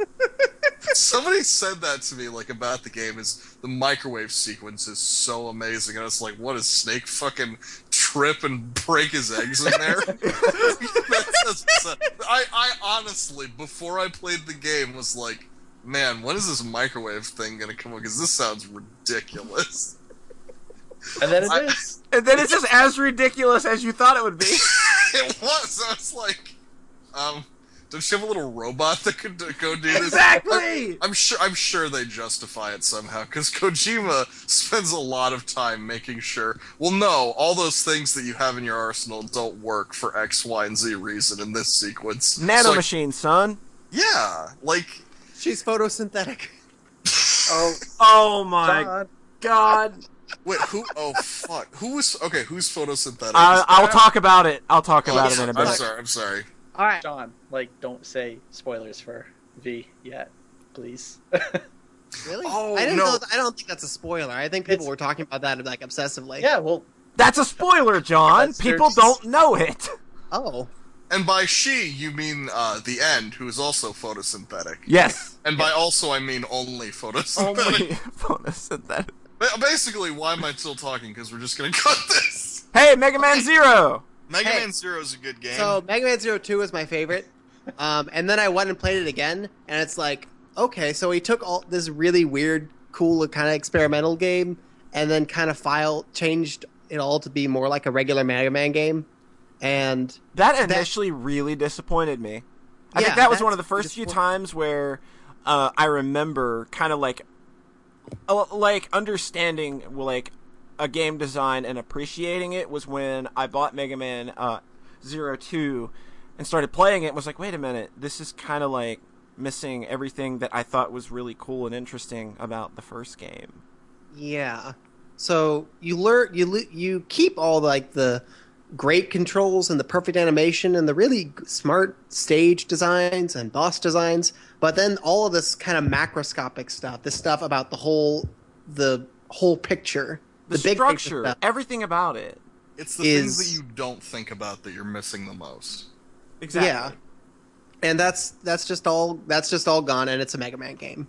You fight a boss at the end and then get a weapon, and that's disappointing.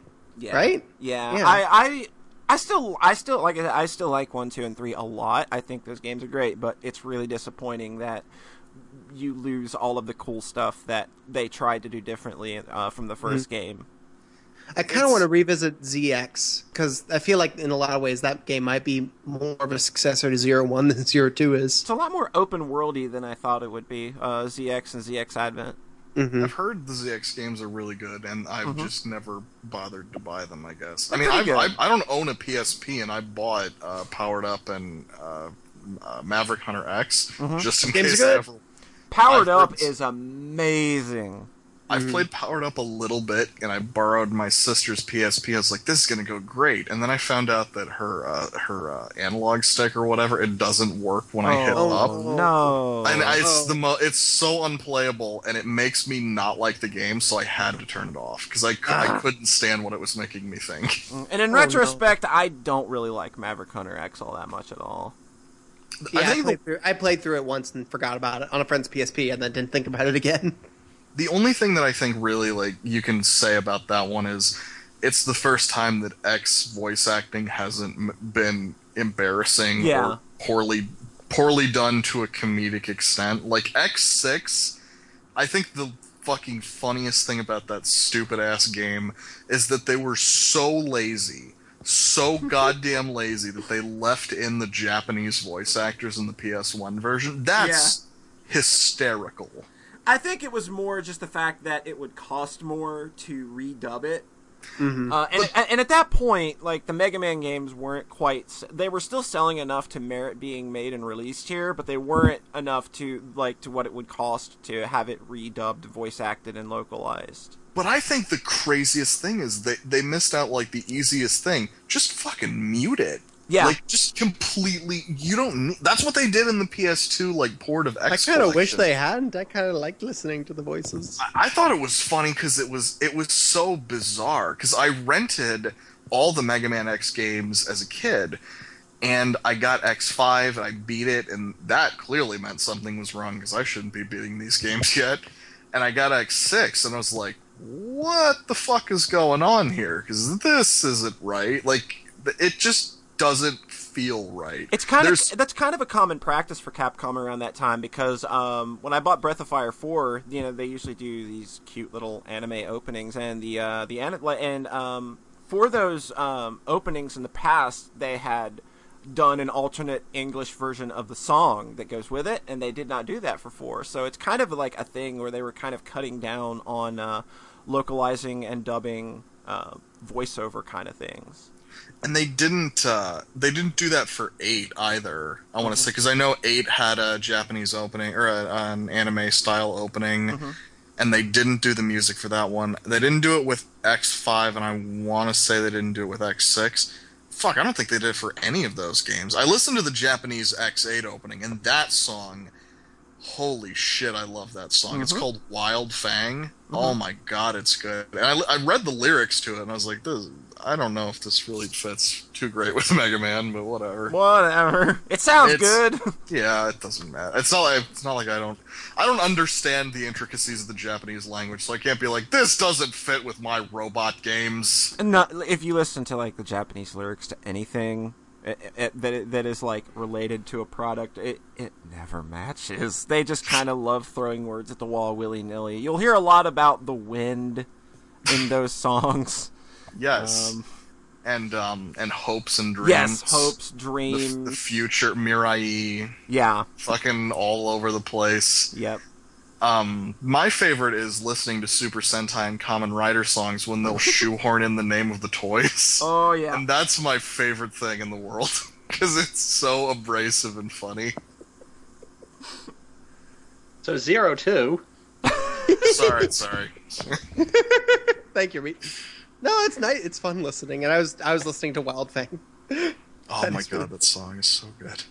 So I played 02, and I was like, this structure is really disappointing. So then I beat every level in one life, getting an A rank without using Cyber Elves. Oh my god. And it was really fun.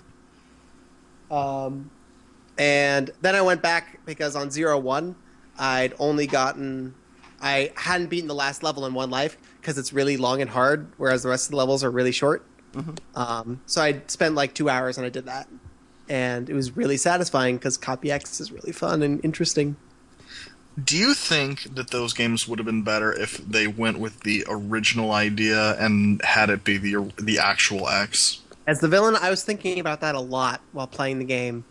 I don't know. I think it works really fine as it is. It does, and I think it would have worked okay the other way. I don't think about the story to Mega Man enough that I really wonder... Well, how did they ruin it or anything? I mean, it's Mega Man. I'll accept it. I think Zero's story is more kind of philosophically loaded than the vast majority of Mega Man games. So whatever they did, it worked out pretty well. And I feel like the original character of X adds a lot to that game in his character and the way he talks to Zero in the conclusion, being like, "Just let me rest for a while, please." And Zero's like, "Okay, I'll fight," and then he does. And that also it kind of lends added poignancy with Copy X being like this copy of the hero who is just like desperate to live up to this legacy. And then we find out in 03 that Zero himself is in a copied body and he has to fight, and the final boss is the original Zero's body. So it's this weird thing, like what is his identity? What is this? And I feel like it goes a lot deeper than a game about fighting robots should, but it's really cool that it does. Yeah. I think that that's probably like where I was starting. Like, if you put a gun to my head, I still couldn't tell you much about the plot of the X series, because at that point, like when I started playing, I was a kid, so I was playing them and just not caring about the story. So that's probably why the story in the story in the Zero series is stuff that I can kind of rattle off factoids about. But then when it gets deeper into that, I'm like, I don't care. I was playing a fun shooty game. But it's stuff that I've kind of come to enjoy more as I've thought more about it, which is insane that like you think about any of the Mega Man game stories and don't come away from it thinking, that's ridiculous, that doesn't matter, who cares? Mm-hmm. But the Zero series actually kind of rewards you for thinking about the story and thinking about it in terms of the gameplay and things like that. It's not at all what you'd expect from the series that it had been up until that point, because the X series plot, like, people who take that seriously are laughable, typically. Yes. But the Zero series actually has a plot worth kind of looking at. Mm-hmm. And that's it. That was also part of my problem, is I liked the X series, but I knew, okay, just don't read this shit, who cares? It's fucking, I got it, I get it, Sigma's bad, and who cares? Yeah. And I remember people going into Zero, complaining to me that they didn't like the Zero games, being like, "What? There's all these words here, and it's so boring, and I don't care." And I was just like, "But." Did you read them? No. Am I gay? It's a little bit like, it's sort of a Game Boy Advance thing, like with Metroid Fusion, and it's like, yes, there's lots of words here, but it's, it's kind of cool, good. They make fun points, and they make you think. It makes it's interesting. It's good. Listen here, Egghead. I ain't playing games to think shit.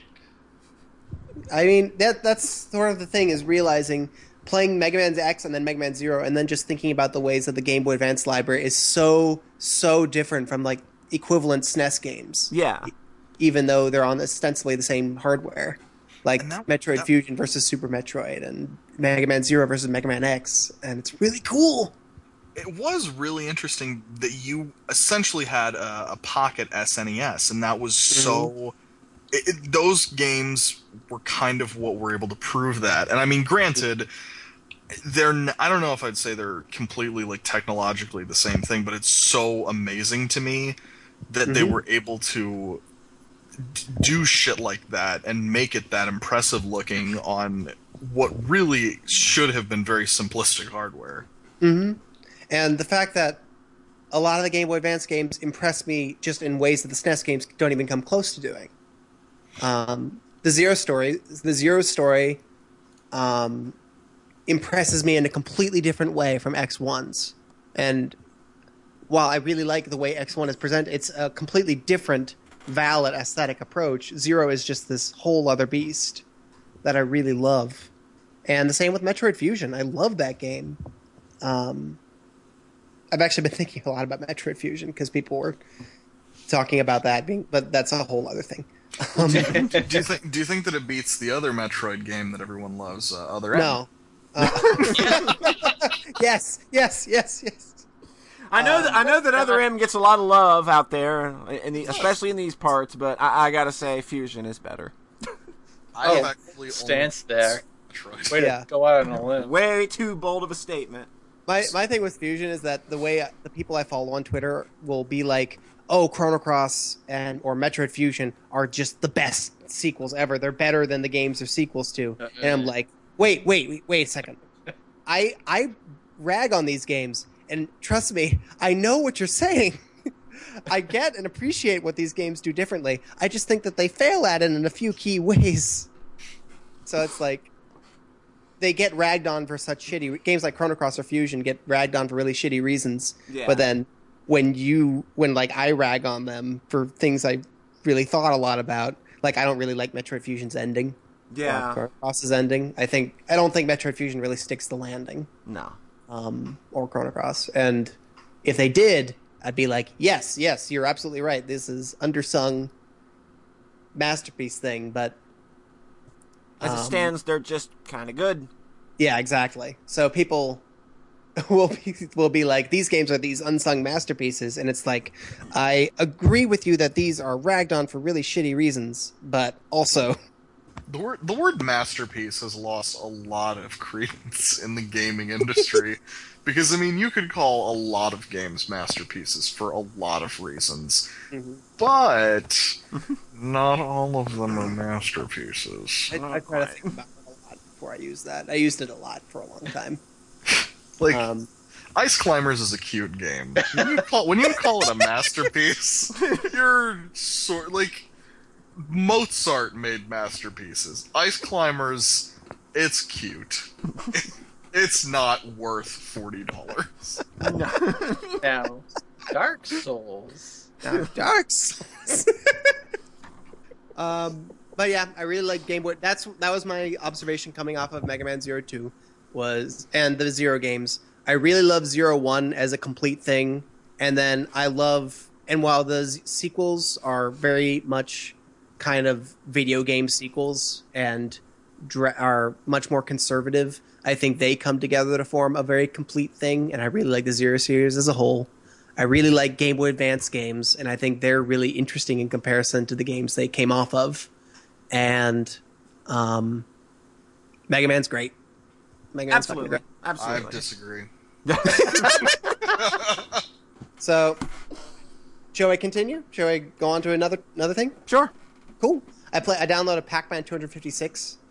This sounds cool. Give us a rundown of what this is. It's sort of like Pac-Man: The Endless Runner, where the maze stretches off infinitely in one direction, and you're being chased by the glitch from level 256 as it eats the stage up behind you. So it's really cool. It's based on the kill screen because the old hardware couldn't render stages above 255. Exactly. And then when you hit, that's where we got a kill screen coming up is when the game just fucking dies because it can't process anymore. So they made a game about this this glitch, and that's really cool. Mythical glitch demon, It's really cool. So the essential fault of Pac-Man has always been it's really boring to chase down like the last couple dots on the screen, right? Yeah. So everything that actually builds off that has been about fixing that. So Pac-Man CE, right? Yeah, Pac-Man Championship Edition Deluxe is so good. Yeah. So 256 isn't Pac-Man Championship Edition Deluxe. It's pretty fucking cool though, and I'm having a lot of fun with it. It works great on touchscreen. And it's just the endless runner. You're moving around, you're moving forward. The ghost behaviors are very smart. It feels like they're designed not to kind of trap you in shitty situations. It's fun to double back. You create chains by building up by eating as many dots in a row as you can. Mm-hmm. And it doesn't matter if you miss a few dots; they just keep eating them by the glitch. It sounds like it's a cute idea. It's one of those. Just hearing the idea, it sounds like it's maybe a little too winky for my tastes. Like it's too, I don't know, like fourth wall breaking kind of thing. And I think it's cute. I like the aesthetic. I really like the glitch because the glitch will start like eating enemies, and they'll just disappear, or it'll create spawn enemies, and they'll spawn in like a little glitch warp thing. It sounds fun though. Like it does sound kind of fun. It's a freemium game. Yeah, but it's like the freemium stuff in Alpha Bear, like Polly was talking about. It's probably a little less obtrusive than that. I see. And you can always just play a game and play it until you die, and then that's your score. And you can do that as many times as you want with no ads, no obtrusions whatsoever. But you can like earn credits and then purchase power-ups and use those power-ups, and then you can continue once at the end of a round with you spending 1 credit. And it's very ignorable or also engage with the bull. I haven't come anywhere close to running out of credits. So, I heard a thing about this game. Yeah? And I'm not sure if this is completely true, but I heard, I think they talked about it on the Bombcast, where if you run out of credits, it gives you, a special option to buy unlimited credits, but it only shows you that if you run out. Huh. Which is kind of fucking crazy. Yeah, that is weird. No, wait. I think I found a thing for unlimited credits in the options menu. Maybe they tweaked it, in an update or something. I downloaded it just the other day. That would be nice. Yeah. So that's cute. I heard about that ages ago, and it's very much an iPhone game in a lot of a mainstream big iPhone game with a lot of the kind of weird stuff that accompanies that. It's not ridiculously stripped down and cool like Ziggurat or something. Or Pac-Man CE for that matter. But it's neat. I like it. Cool. And I also just downloaded a bunch of Jeff Minter games for free on my iPhone. And those are really fun. I don't really have any deep thoughts on any of them. They're just a bunch of games with llamas and minotaurs. His games are usually very easy to pick up, play, and have some fun with and put down. Did he just put those all out or something? Yep. One of them's just Robotron, but with Ghost. Llamatron. Also, oh my god. But also it fires automatically, which completely changes how it feels. It's really weird and cool. I downloaded Grid Runner, which I never played. So I've been wanting to dig into Jeff Minter stuff for a long time and never really gotten the chance. So this is good shit. Wait till you get to Grid Runner plus. That game's something. That's too many pluses. That game's hard to wrap your brain around. Is that N plus or wait? well, see, there's Grid Runner, which was from 1982. And then there's Grid Runner Plus, which he did in 2002, I want to say. And then there's Grid Runner Plus, I think, that came out in 2012, I want to say. So these are decades apart. Yeah, these games are pretty far apart. That's amazing. Yeah, his work seems really cool. I want to play Space Giraffe, among other things. Oh, God, that game. Woo! Yeah. Make sure you've got a lot of Visine ready. Yeah. And I also played another game. What'd you play? That we'll talk about next episode. I downloaded... So, do y'all know The Devil? Oh, okay, this one. Do I know The Devil? I don't have a funny joke for that. Okay, well, I know The Devil. I bought AVB's visual novel, We Know the Devil, for $666 at weknowthedevil.com. No, $606.66. I was about to say, what the fuck? How fucking good is this game? Written by AVB, who curates the web publication Zeal, which I've written 2 articles for. Yes, you have. He doesn't write for Socks anymore. No, he's too good for my site. Well, Zeal pays money. Kick him off. Mute his mic. Yep, you're done, son. Karasu, are you interested in being a regular podcast host? Oh my god, this is the only reason I came on. We're just gonna call you Replacement John, okay? But that'll be your job from here on. Actually, he's Replacement Boner. Actually, yeah, you're gonna be Replacement Boner. Alright. I love boners. And anyway. Other things. It's a visual novel written by AVB, illustrated by Mia Schwartz, with music by Alec Lambert. Mm-hmm. It's been kind of hyped for a couple months. Yeah, I've been hearing about it a lot. Uh-huh. Well, that's because I retweet every time I hear about it. That's probably why. Yeah. I was just really hyped for it for whatever reason.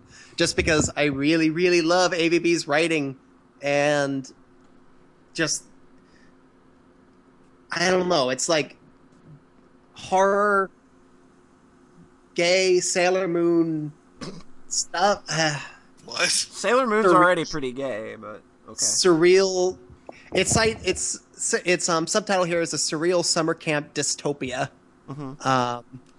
But really, it's just like this very down to earth story with 3 teenagers and their relationships. And the structure is that you don't pick a main character and play through 3 different routes. you pick two characters who are closer to each other than they are with the other character. And at the end of the game, and then throughout that story, the third character gets excluded. Oh. Yeah.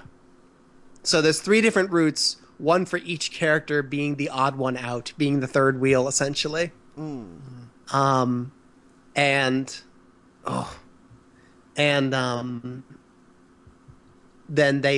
there's the devil, and they're in summer camp, and as punishment they're stuck in this cabin.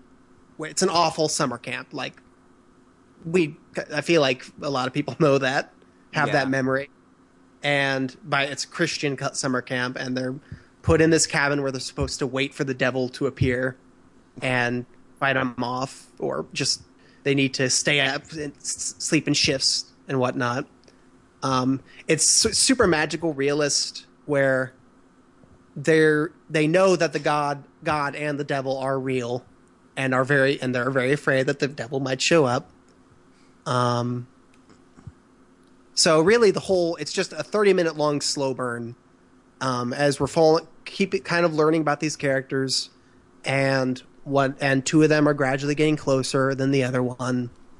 And then one of them gets excluded at the end, and then it has and then really heavy, gorgeous endings for each character. Something you don't. There's a 4th ending that I'm gonna get to really quick soon, and hopefully I've heard that really ties it all together emotionally in a really cool way. It's really beautiful. It's really gorgeous. It's a great game, great visual novel. I really love it. As someone who's enjoyed a lot of visual novels, would you say that it's worth the $666? Yes.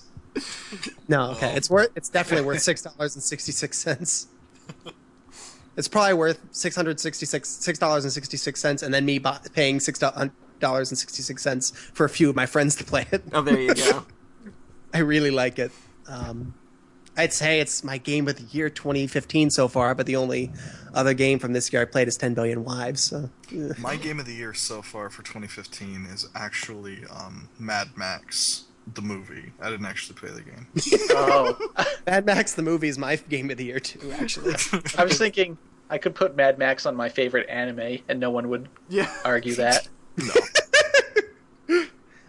So I'll try to play a couple other 2015 games before the end of the year, so I can have some competition.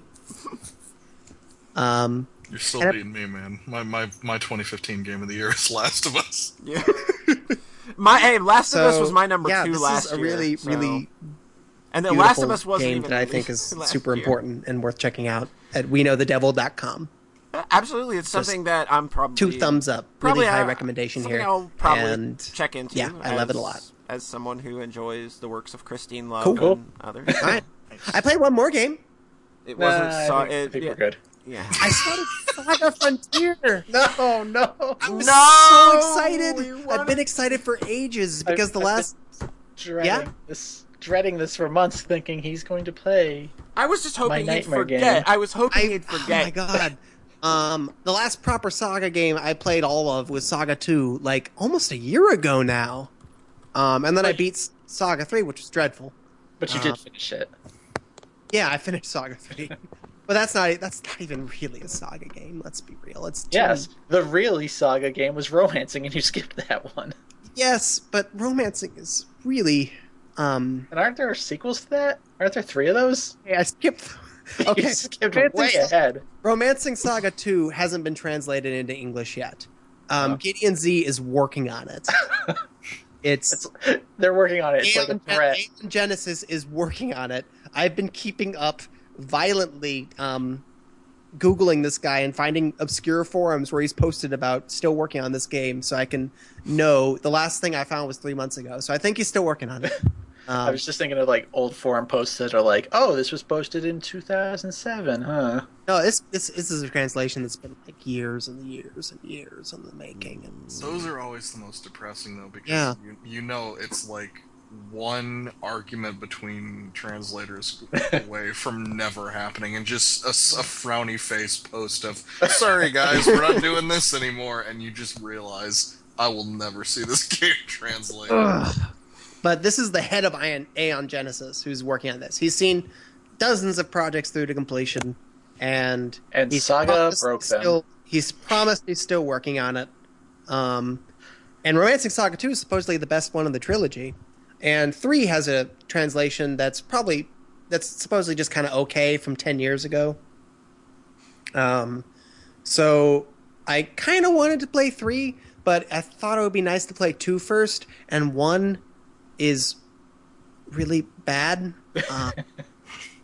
But interesting. I kind of want to go back to it at some point. I'd rather play that more than Saga 3 or Secret of Mana. And but I didn't want to skip straight to Romancing Saga 3. I kind of wanted to play 2 first. And so I went to Saga Frontier, which is a lot of people's favorite Saga game anyway, so I was really excited. This is the game that everybody bought because that's a lot of people's favorites anyway, so I was really excited to get to Saga Frontier in the first place, so I was like, okay, I'll skip the Japanese-only SNES games and go straight to the one that actually came out here. Let me tell you why everybody bought Saga Frontier. All right, I've only played it for about 3 or 4 hours. Everybody bought Saga Frontier. There's 7 different characters, and they all have different roots and stories. One of them's a robot who learns about feeling, so it's kind of like that other game. Let me tell you why everybody bought Saga Frontier, okay? You give me the lowdown here we go. Of how this felt. Everybody bought Saga Frontier because Final Fantasy VII was good. Yep. Okay. That's it. And then they brought that home and were like, the fuck is this shit? I played Final Fantasy 2, Final Fantasy 3, Chrono Trigger, Final Fantasy 7. Was like, yeah, Square can do no wrong. And then they put this shit out, and what the best fuck? game released yet. Well, Final Fantasy VII gave them enough goodwill to survive as a company. So yeah, because for them, they're still here. And then they put out Chrono Cross, and then they put out Xeno Trigger, Xenogears, and all games. They were on all of these are games that people on my Twitter love. Naturally. Terrible streak there. No, I know at least like 10 people, or at least like 5 people who would like fight to the death for Final Fantasy VIII and Chrono Cross. Oh, and that one too. It's just. Saga Frontier. What is that? The hits just keep coming. Yeah. Don't know anyone who really likes Ergies. I don't know anybody who can pronounce that fucking game's name, because that's just them spitting out letters. But like, nobody hates that game because it's a fighting game. Like, there aren't expectations. Mm-hmm. So sorry. That's no problem. So Saga Frontier, I can imagine it being a little bit weird for people of the time. I imagine it was a little bit strange for people of that era to go straight from Final Fantasy VIII to Saga Frontier. As an aficionado of this series, you could say up to this point, who'd played every American-released Saga game up to that point, not that you would know that because they were called Final Fantasy Legend. It's really neat. It's really cool. I played the Amelia route so far, which starts out with you walking home and finding out that your husband was murdered, and then you're framed for the crime and put in prison, and you have to escape the prison with 2 other ladies, and it's all right. So obviously, just playing it, it's very much not like a Square RPG from that time frame, because the dungeon design was really nuts. It was like really dense and interconnecting and full of like one-way paths where I'd like find myself back at the beginning of the dungeon and be like, oh shit, I can't go back that way. I'm really selling y'all on this, aren't I? Yeah. I'm going to load it up as soon as we're done here. Yeah, I'm going to buy Final Fantasy VII too. Yeah. Metal Gear Solid 5. Who wants to play dumb old Metal Gear Solid 5? I've got Saga Frontier waiting for me.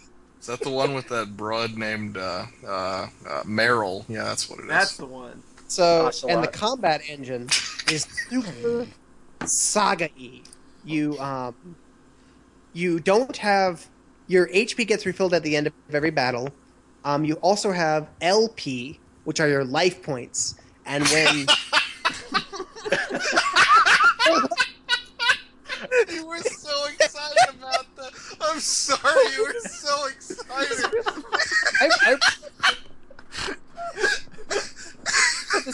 my best games I haven't played yet list about a year ago. I've been really pumped up about this.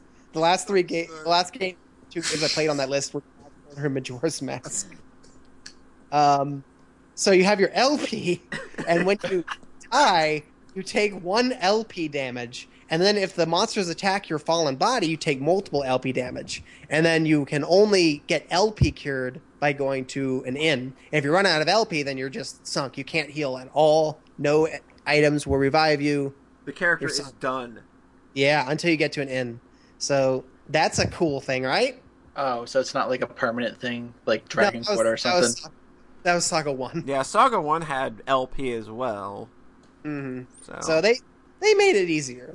But you also refill life at the end of every battle. So there's no post-battle healing thing, but it still maintains sort of a resource management aspect. Yeah. And also you have weapon energy, which also goes down until you go back to an inn. That's WP. Yes, and there's also JP. All of my characters have 0 out of 0 JP. This game's got all the P. I don't know what it stands for. I don't know what it does. I'll assume it'll become important later. The funnest thing, though, the most fun thing, is that instead of learning techniques... by the way, you also don't level up. You gain stats randomly at the end of every fight instead of leveling up. Super intuitive. It's not like Final Fantasy II where like you use a weapon and then that weapon will level up. You just get... It's just whatever the fuck. You get some stat. Saga Frontier. Whatever the fuck. They put that on the box. And during a fight, you'll use an ability, and then a light bulb will appear over one of the characters' heads, and they'll learn a random new ability and then use that on the enemies. And it's really cool and satisfying, because like in the middle of combat, they'll just be like, light bulb, and then boom, hit the enemy. I don't think so, because that sounds awful. And I don't want to learn like random spells. I want to... that's what was so cool about like Materia. You just put it on there and you can do it. Yeah, if you want to play a game like Final Fantasy VII and that makes sense and is all cool. If you want to play something fucking intuitive, if you want to play something you can understand and not look, the whole point of these games is that they feel like mysterious, inscrutable alien machines. And if you want to be confused and terrified, yes, exactly. If you want to be confused and terrified and have somebody speak to you in a language you don't quite understand that sounds like English but isn't quite, and just feel like you can't quite grasp what's going on and everything is just out of your control, and this big burbling ball of energy that's threatening to just envelop you if you don't hold it in just the right way, then you play a Saga game. If you want to experience a story and characters and whatever, then go play fucking Final Fantasy VII. Any other game. Every actual game. That just sounds like playing chess with a dementia patient. Now you can't use the rook. Those are broken pieces. You're not wrong, but they're awesome. I don't know how that descriptor was like, that's gonna be awesome. You're right. Okay, and also the games are super open. Like, I just found the next plot token and then just explored the sewers and underneath the city, and then at the bottom of the sewers there was an opening to like a cave, and I explored a cave, and I went to the bottom of the cave, and then found a giant pit full of spiders that just killed me. Sounds pretty intuitive. You can't run away from battles either, so I ran in. What? I can't scratch any of these guys. I guess I should have saved. That's terrible. You know why running in an RPG is a good idea? For situations like that. And I just found out that I went to the airport, and it's like, oh, by the way, you can visit every town on every planet in the solar system now. Yeah, the game is just like, it blows itself wide open, like, right as soon as you get in. Yeah, and by the way, there's no plot now. You just go do whatever you want. Which is a great idea for an RPG where all enemies aren't tailored to your level. So if you go to one wrong town, you fuck. Well, again, there's no leveling. Oh, I'm sorry. I'm remembering all of the things about this game vividly. I'm pretty sure it randomly replaces your abilities too when you roll your ability and run out of room. So it's like playing a game with a little kid who just keeps rewriting the rules. It's like, wait, no, no, not anymore. That was too good. Fuck you. Now, I understand why this doesn't sound like the best possible video game experience if you want to be all formal and prescriptive. If you want to enjoy yourself. I think it's really cool, and I'm enjoying myself so far. And This sounds like a game that I would react like I played it as a child, and I'd say, "What the fuck is this garbage?" But I'd be what right. happened to me? no, when I played games as a kid, and I didn't understand them, it was just like, whoa, what is this? This is so weird and mysterious. I'm not going to play it anymore because it's confusing. So now I'm an adult, and there's no games that give me those reactions except for the Saga games, except that I still keep playing them. So it's just like these games kind of scare me, and intimidate me, and it's really cool and interesting. Just wrestling with this machine that keeps changing its own rules.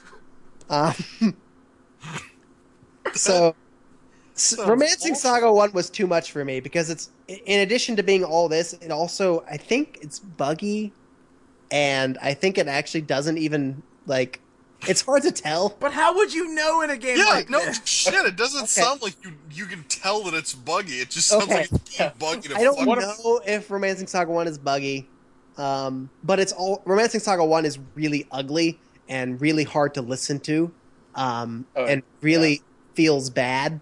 Saga Frontier, the fights are quick and they feel good, and periodically your characters will randomly initiate a combination attack. It's starting to sound familiar. They'll randomly do a combination attack where you'll combine your moves at once and hit the guy with the super powerful attack. It's really cool.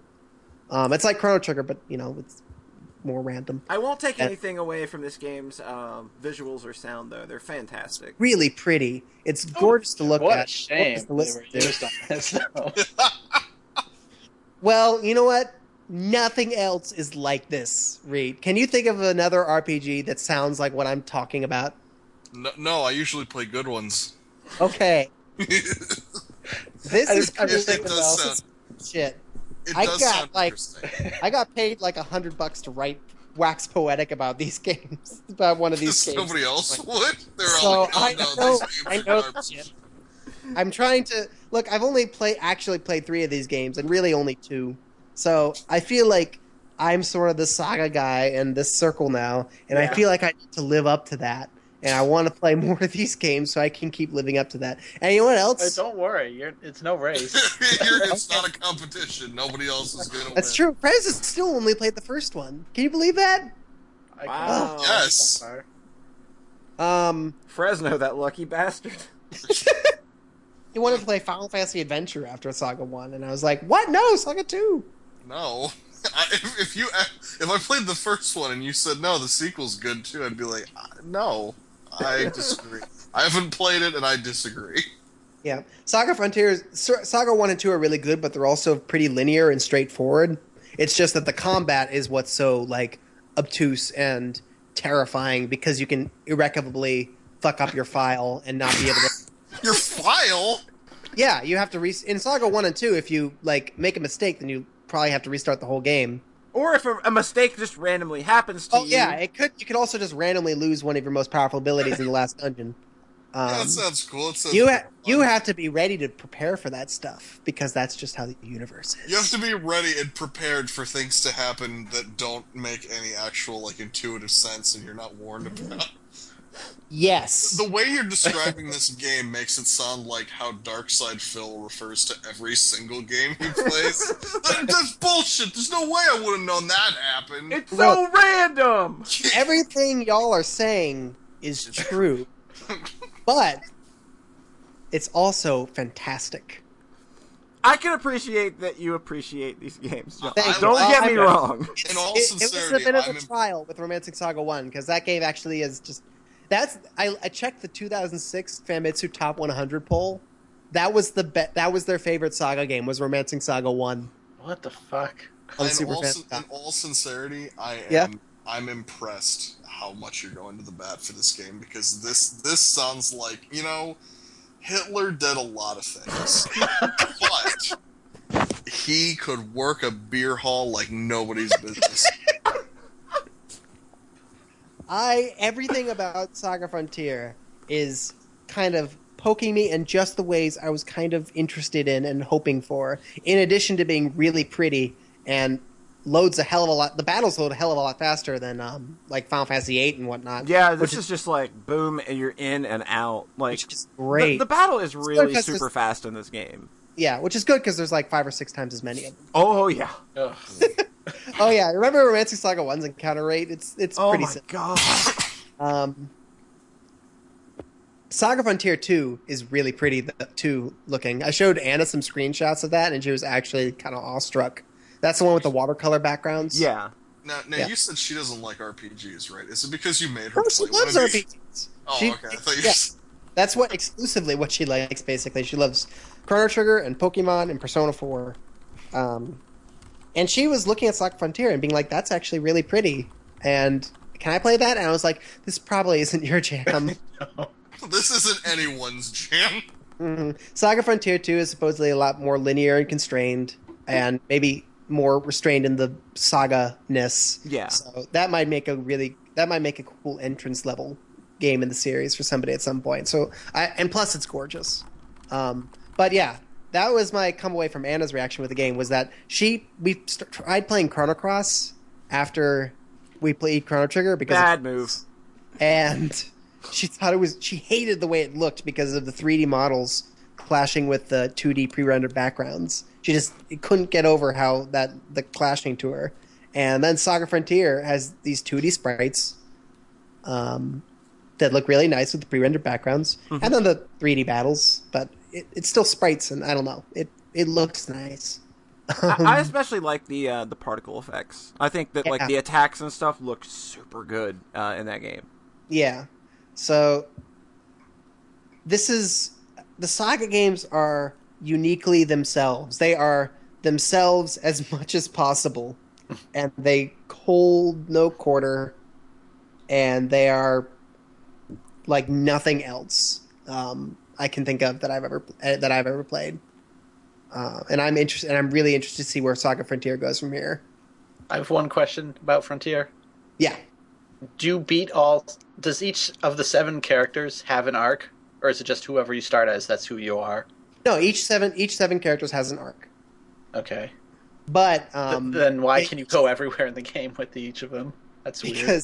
Because yes, you can also go everywhere and interact with the different characters. So it's extremely open-ended with each of the characters. It's Jeez. like 7 games in one. I think that's how they advertised it. Yeah, it though. was. Yeah. Well, it is because there's no 8th quest. There's no hypersonic to tie it all together. Good way of explaining it. So in a way, it really is kind of like 7 different games in this one world, because it doesn't actually like have a singular climax. Great. Yeah. I don't like climaxes in games either. It kind of takes the pressure off. Like, oh, I need to all 7. I don't have to climax. Boy, oh boy, that takes the pressure off. But you know what? You must be a real hit with the ladies. Well, you take pressure off of climaxes, then that does make things less stressful for everybody involved. All right.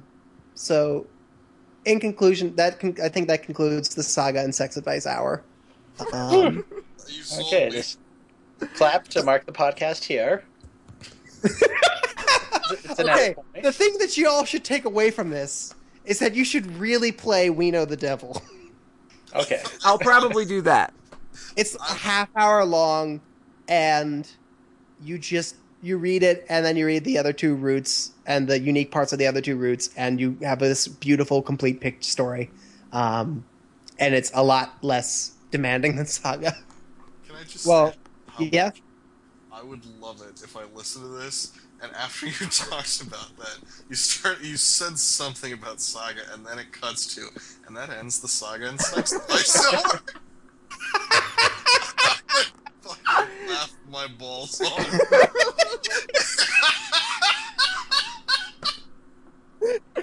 I've wanted to do that so many times over the course of this podcast. I barely talked about Saga. I had like one time where I talked about Saga 3 and Romancing Saga, one time where I talked about Saga 2, and then For an hour and a another time half I gave- apiece. These games are interesting and important. And you can't see me putting my finger down on my desk repeatedly as I say this to you, staring you in the eye. This is important, Polly. Here, I'm banging on the desk now. There are a lot of games that, if you ever watch Game Center CX, it's a Japanese program talking about a gentleman not very good at playing games. They discuss a lot of games, and they also refer to many games as interesting, which is a code word in Japanese because they're polite for shitty. So most interesting games, typically, pretty shit. Pretty garbage. So... I just wanted to let you know, when you use the word interesting, I read you loud and clear. Okay. You know what? The Saga games are very interesting. And I am very interested in seeing... And you know what? Saga Frontier 2 is going to be a lot less demanding. It might be something that ordinary people would be interested in playing. Nope. Nope. No? Nope. Nope. Nope. You were tried it? entirely wrong. You were entirely wrong. Oh. Saga Frontier, can you believe they let us make another one? This time it And makes then- sense, we swear. And you know what's the best part is?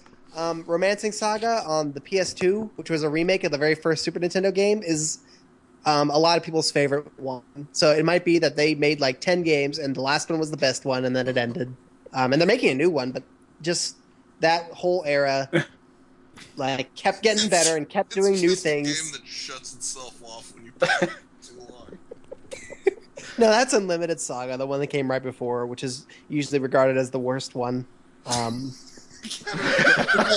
There's a worst one.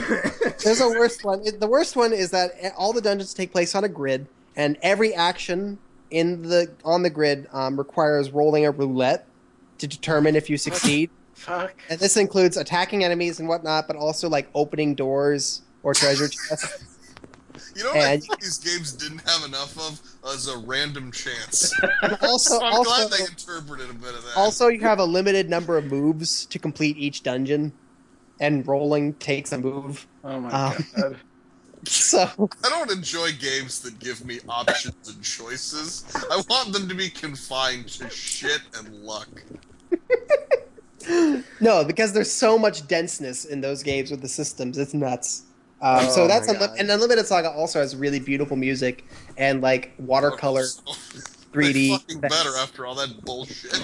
Yeah, that's the thing with SNES Romancing Saga is that it's really ugly and it sounds bad. It's really. Sounds like a bang up game. Oh yeah, that's why I didn't play it all the way through because it's really ugly and sounds bad, and I couldn't. Okay, we could go in this circle for hours. Yeah. John, have you done anything else? No, that was it. I wanted to end on a high note. You definitely did, my brother. You guys kept laughing, so I figured I didn't need to close out too. Hey guys, I was playing a game and it was really shitty, but it wasn't that Okay, shitty, and we here's have why. to move on. We have to move on. I'm done. Sorry. And Rhett, do you have any obscure, obtuse games that you would like to tell us about? I resumed my quest to play every video game ever this week. Yeah, looking at this list, I can tell. Get comfy.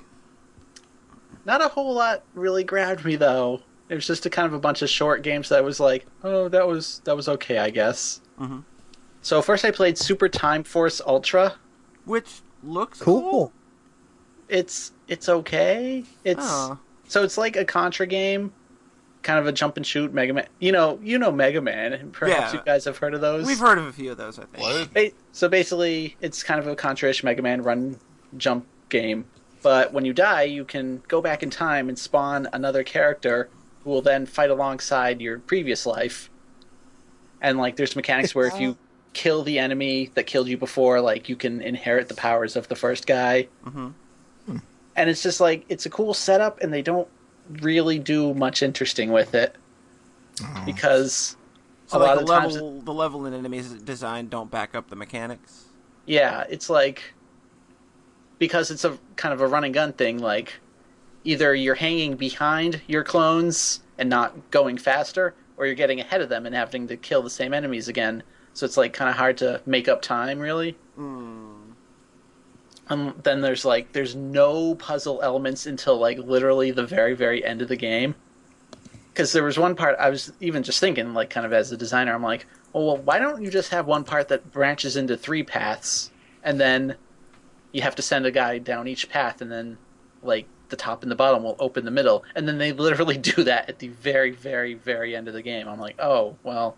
It seems like that's built for puzzles, though. Yeah, it seems Because like it's like kind of kind like of Braid. seems like it kind of could have been a puzzle game instead of a shooter. Mm-hmm. So the stages you can just play as a shooter, and if you die, you just rewind a few seconds or back to the start and just blow through everything using like 5 guys at once. But the bosses are kind of where it really stumbles for me, where it's like you'll have a boss and it has a gigantic life bar and you have to kill it in like 30 seconds. So it's just like fighting it for 30 seconds, then rewinding, then fighting it with another character and rewinding, fighting it with another character and rewinding, and eventually like you're fighting kind of the same boss like 10 times in a row. That's the least interesting way they could have approached that. Yeah, pretty much. There's one interesting one where you drop down after defeating each phase of the boss. So none of your clones drop down, though, because they're kind of stuck in their pastime. So each phase you unlock, like, you've got... But then, again, you end up fighting it, like, 20 times in a row. But that one was cool, though, because, like, the 4th form just felt so overwhelming, and then eventually by getting enough guys in there, it's like, nope, I killed it in, like, 5 seconds. You just throw enough dudes at a problem. Yeah, that's the problem, is, like, you have 30 lives on every level, and you can get more. Jeez. It's like indie games, like shooters and stuff, they always seem to lean more towards like craziness now. Yeah. Like Broforce is definitely an example of that, where it's just like, fuck it, I don't know, blow up all the pixels. And like, this could have been an interesting puzzle game. That's the other thing in this. You start with 3 different characters. Like, one of them's kind of a spread shot Contra guy, one of them's a sniper with a rifle that can shoot through walls, and the other guy has a shield. Oh, good. And he can... He's useful. Well, so that's the thing. He can drop like a barrier to protect an area for like 10 seconds. Maybe not that long, but I'm thinking, oh, like, I'll use him on the bosses and like have him make a safe area, and then everyone will stand in it. And it doesn't really work that way. And like, because you can use multiple of the same characters, like, I'm just sitting there with Contra Dude just blowing everything up. Like, there was no reason to kind of play defensively. That seems like a real, like, a good idea that just kind of lost it at execution entirely. Yeah. That's a bummer. Because I just kept thinking, like, I would design, like, everything about this game differently. Where my version would have been, like, you have these 3 characters, but if one of them dies, you have to switch to somebody else. Yeah. Then... Kind of like Lost Vikings in a way. Yeah, basically. Oh, cool. Game's so Play good. Lost Vikings, where all 3 characters play through at once. Yeah, and you have to like toggle between them and jumping through time, but it's just a totally different game. And it's not awful, because, you know, I do like the jump and shoots, and the sprite art in the game. A few of them. Yeah, and the sprite art in the game is amazingly well done. And it's like every single level in the whole thing looks different. Like, there's 6 different worlds, but, like, every level in a world, like, there's 3 or 4, will have a different theming. Like, I can't remember, it's, like, the medieval stage, like, the first level's, like, outside a castle, then the second level's, like, inside a castle, then the third level is, like, going to heaven, and then the final boss is, like, an angel. It's, like, there's so much art in this game. It's awesome. All the art. Yeah. And it's actually, I didn't know this until after I beat it, so that's not why I'm ragging on it, but it's by the team that made Sword and Sorcery. Ah, I see. but it's very, I remember that now. it's Oh, very, yeah. very pretty. And it's And got maybe- Shuhei Yoshida as a character. Yeah, he was in there too. I used him like once. And he shoots tweets at people. Yeah, it was fucking strange because I got used to the starter characters like the rifle girl and this Contra dude, and kind of didn't feel like using anybody else. Because it's like, oh, this character has a cannon that's way slower, so why am I going to use him? And oh, this guy shoots tweets or some fucking bullshit. I'm not going to use him. So Hashtag shots fired. it's way funnier than the stuff it actually says in the game. Bummer. So yeah, that game was okay. Mm. And I saw some like there is some like extra unlockable stuff, but like that game gets weird when it goes into the deep end, where it's like there are things you can shoot at the end of a level and then rewind the entire level back to the start and like get back there within 20 seconds to like I don't know, like unlock super secret hidden characters. It seemed strange. And not really worth the effort. Oh, definitely not worth the effort for a game I'm just kind of middling of. The funny thing, though, is that once you beat it, it unlocks a harder difficulty. And in that difficulty, if a character dies, you actually can't use them again until you save them with another character. Okay, that's interesting. Yeah, but- it's like, okay, this is an interesting mechanic, and I'm done with this game anyways, though. Because I don't think anything else changed difficulty-wise. Right. Yeah. Oh, bummer. And It'd be then a real bummer if it was just way better that way. Just like the whole game. I kind of think it might be. Uh-huh. But I just kind of... Because I'm just kind of like, play a game, beat it, move on. Yeah. So, that game... Oh, yeah, that makes sense. It's interesting. I accidentally said the word. It's interesting. Like, the accidental slight. It's interesting. I played Zeo Drifter, which is this cute little indie You showed me Metroidvania-ish that. game. Yeah, we talked about that. Yeah, I'll get to that. This game's neat. It's like a really kind of pared down Metroid game. And like, it's very inspired by Metroid. Like, there's kind of bubble tiles that look very like Norfair in the original game. And like, before each boss, for no other reason, just to be a reference, there's like the flies that come out from the tunnel. You know how in Metroid you had to farm for health? Yeah. There's those things. Okay. Like the enemies come up straight and then they fly and you shoot them and they always drop health. It's just there to be a reference. Sounds cute. It's cute because the art, it works with the art style and the music. It's a very cute game. Funny thing though is like there's 7 bosses in the game and they're all the same thing. It's just it keeps gaining attacks as you go. I kind of dig that. Yeah, I kind of like that. It was interesting because the first time I fought it, it's like has like 3 attacks. Like when it ducks, it's going to jump, and then when it rears back, it's going to dash, or it can shoot 3 bullets at you. And I'm thinking this is very much like a boss from Hunters, Yeah. like to the T.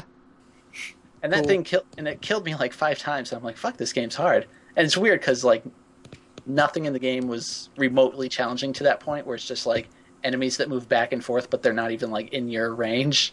And then there's this boss that just kicked my ass for a bit.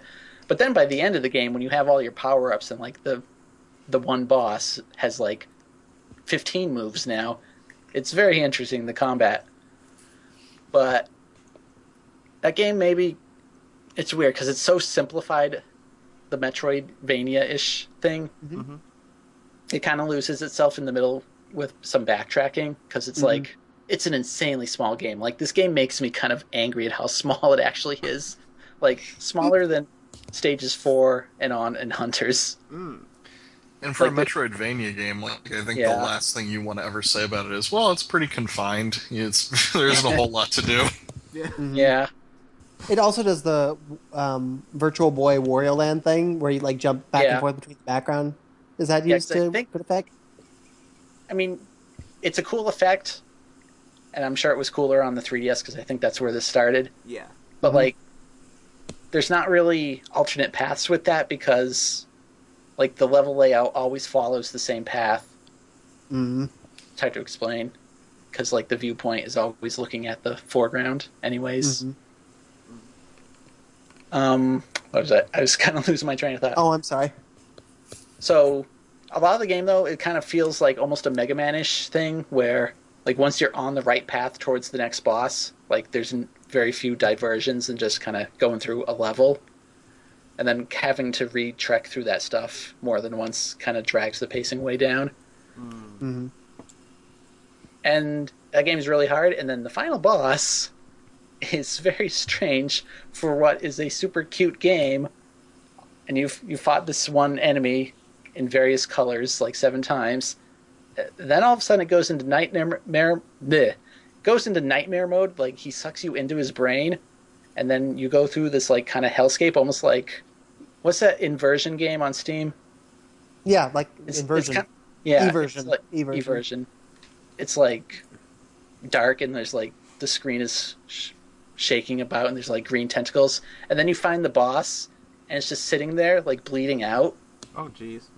And you shoot it, and the game ends, and then it has this super happy ending, and you're like, "Yay, you beat the game!" I'm just like sitting there like, "What the fuck happened?" Like, this is Redder. It's like Redder all over again. That sounds like the shitty alternate ending we just came up with for Last of Us. It's just like, because the whole game was just like, oh, I'm out of fuel. I will go ransack these planets and kill all the aliens. And then it's just, it left me very conflicted at the end. Especially when it started playing the Happy Chipper music, like, you win, you beat the game. I was like, I shot that thing. The boss lays there bleeding out, coughing up its own blood.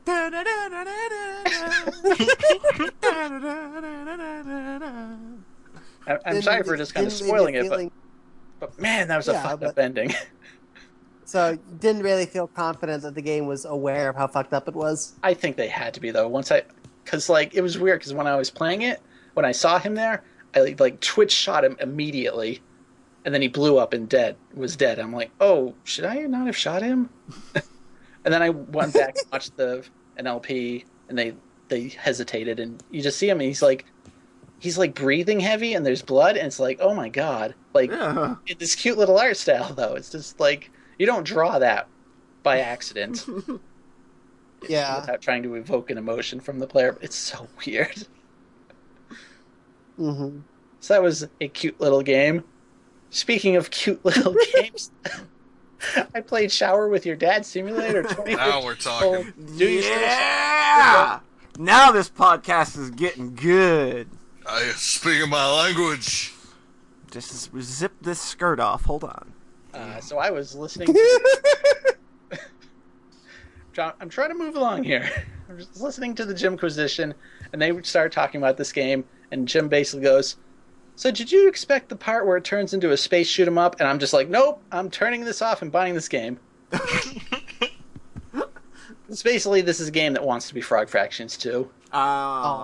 Like, really badly. It sounds like, for me, like, even just from the name, it always sounded like it might be trying a little too damn hard. Oh, definitely. Yeah. A friend of mine wrote a piece on it and said something to the effect of, they keep making fun of things by putting sim in the title. Yeah. I've seen more ironic uses of sim than I've ever seen actually in game titles. Go to Germany. They do have a shitload of simulator stuff. Yeah. Oh, right. But anyways, so like there's 3 modes in this game, and like 2 of them are basically like you play as a little kid and you have to find the matching dad, and it's just like a very simple kind of dumb game. And then the 3rd mode is called like Dad Divisions. Uh-huh. So it's already this Frog Fractions-y I thing. see, yeah. But like you're the kid and you're like pointing kind of like the tongue reached out. Like your arm is just getting super long and you're pointing towards your dad in that one. Okay. So basically, the game is not that great, and then every once in a while, there's those 3 modes, and then each of them has like a hidden unlockable that will just happen at random. Oh, good. And those games are fucking strange. Basically, one of them is like a survival fight against a ninja clan. One of them is like a space shoot 'em up that turns into you riding in a tub, fighting like Nazis or something. And the other one's like straight up an adventure game. So okay. It really wants to be Frog Fractions 2, is what I'm saying. Yeah. Oh. But then there's this weird kind of consistent humor with everybody just not wearing pants, no matter what.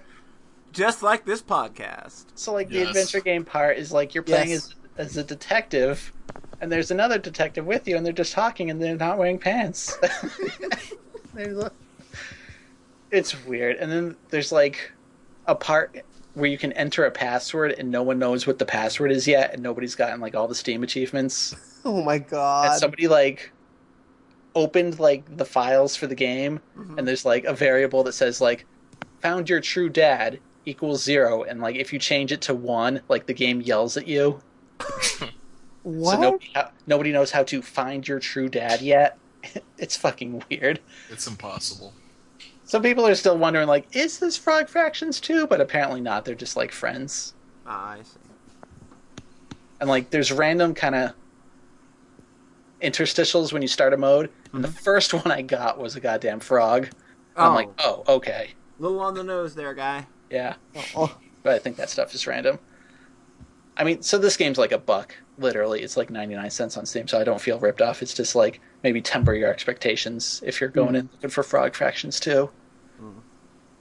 And then, speaking of cheap games on Steam, I played Gunman Clive 2.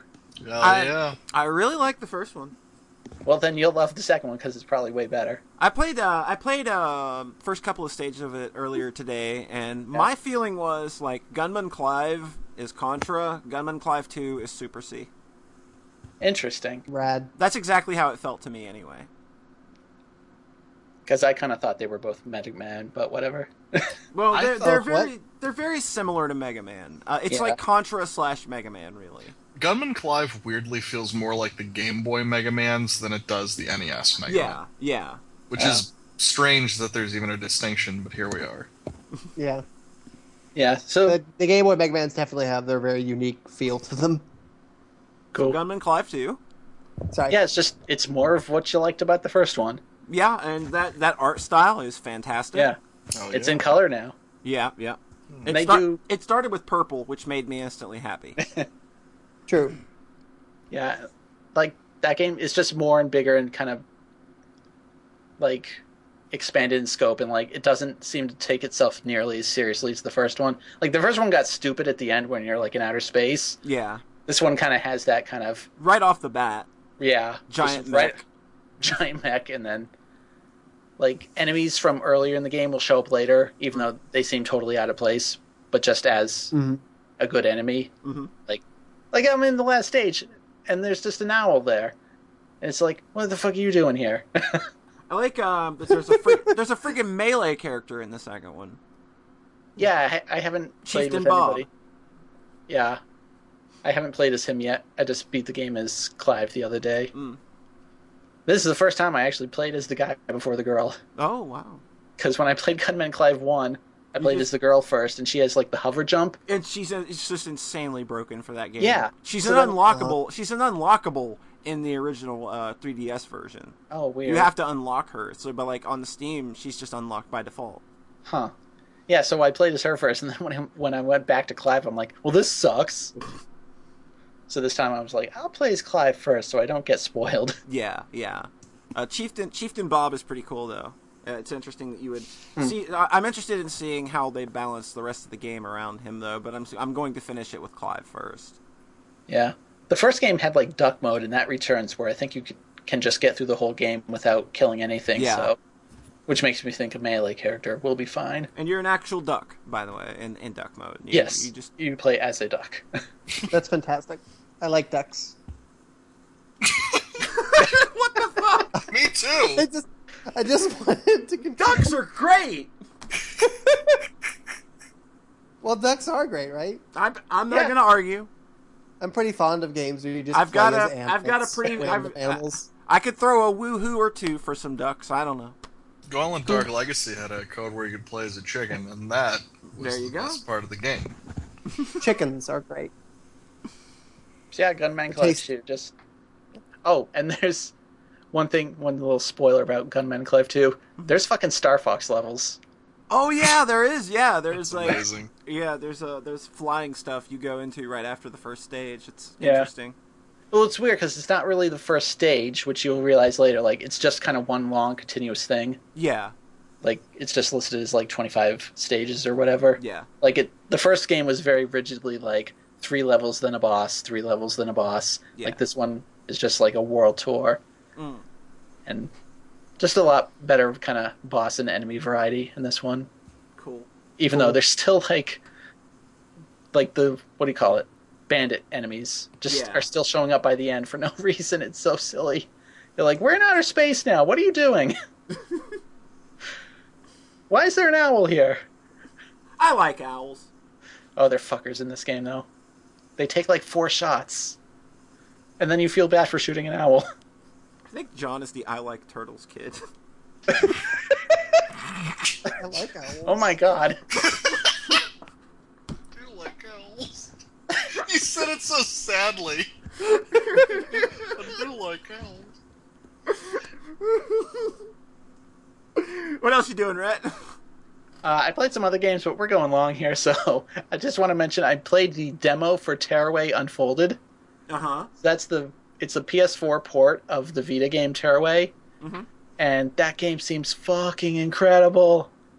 Like, have you guys heard about how much people love the original game? Yeah. Yeah. Yeah, that game seems really, really good.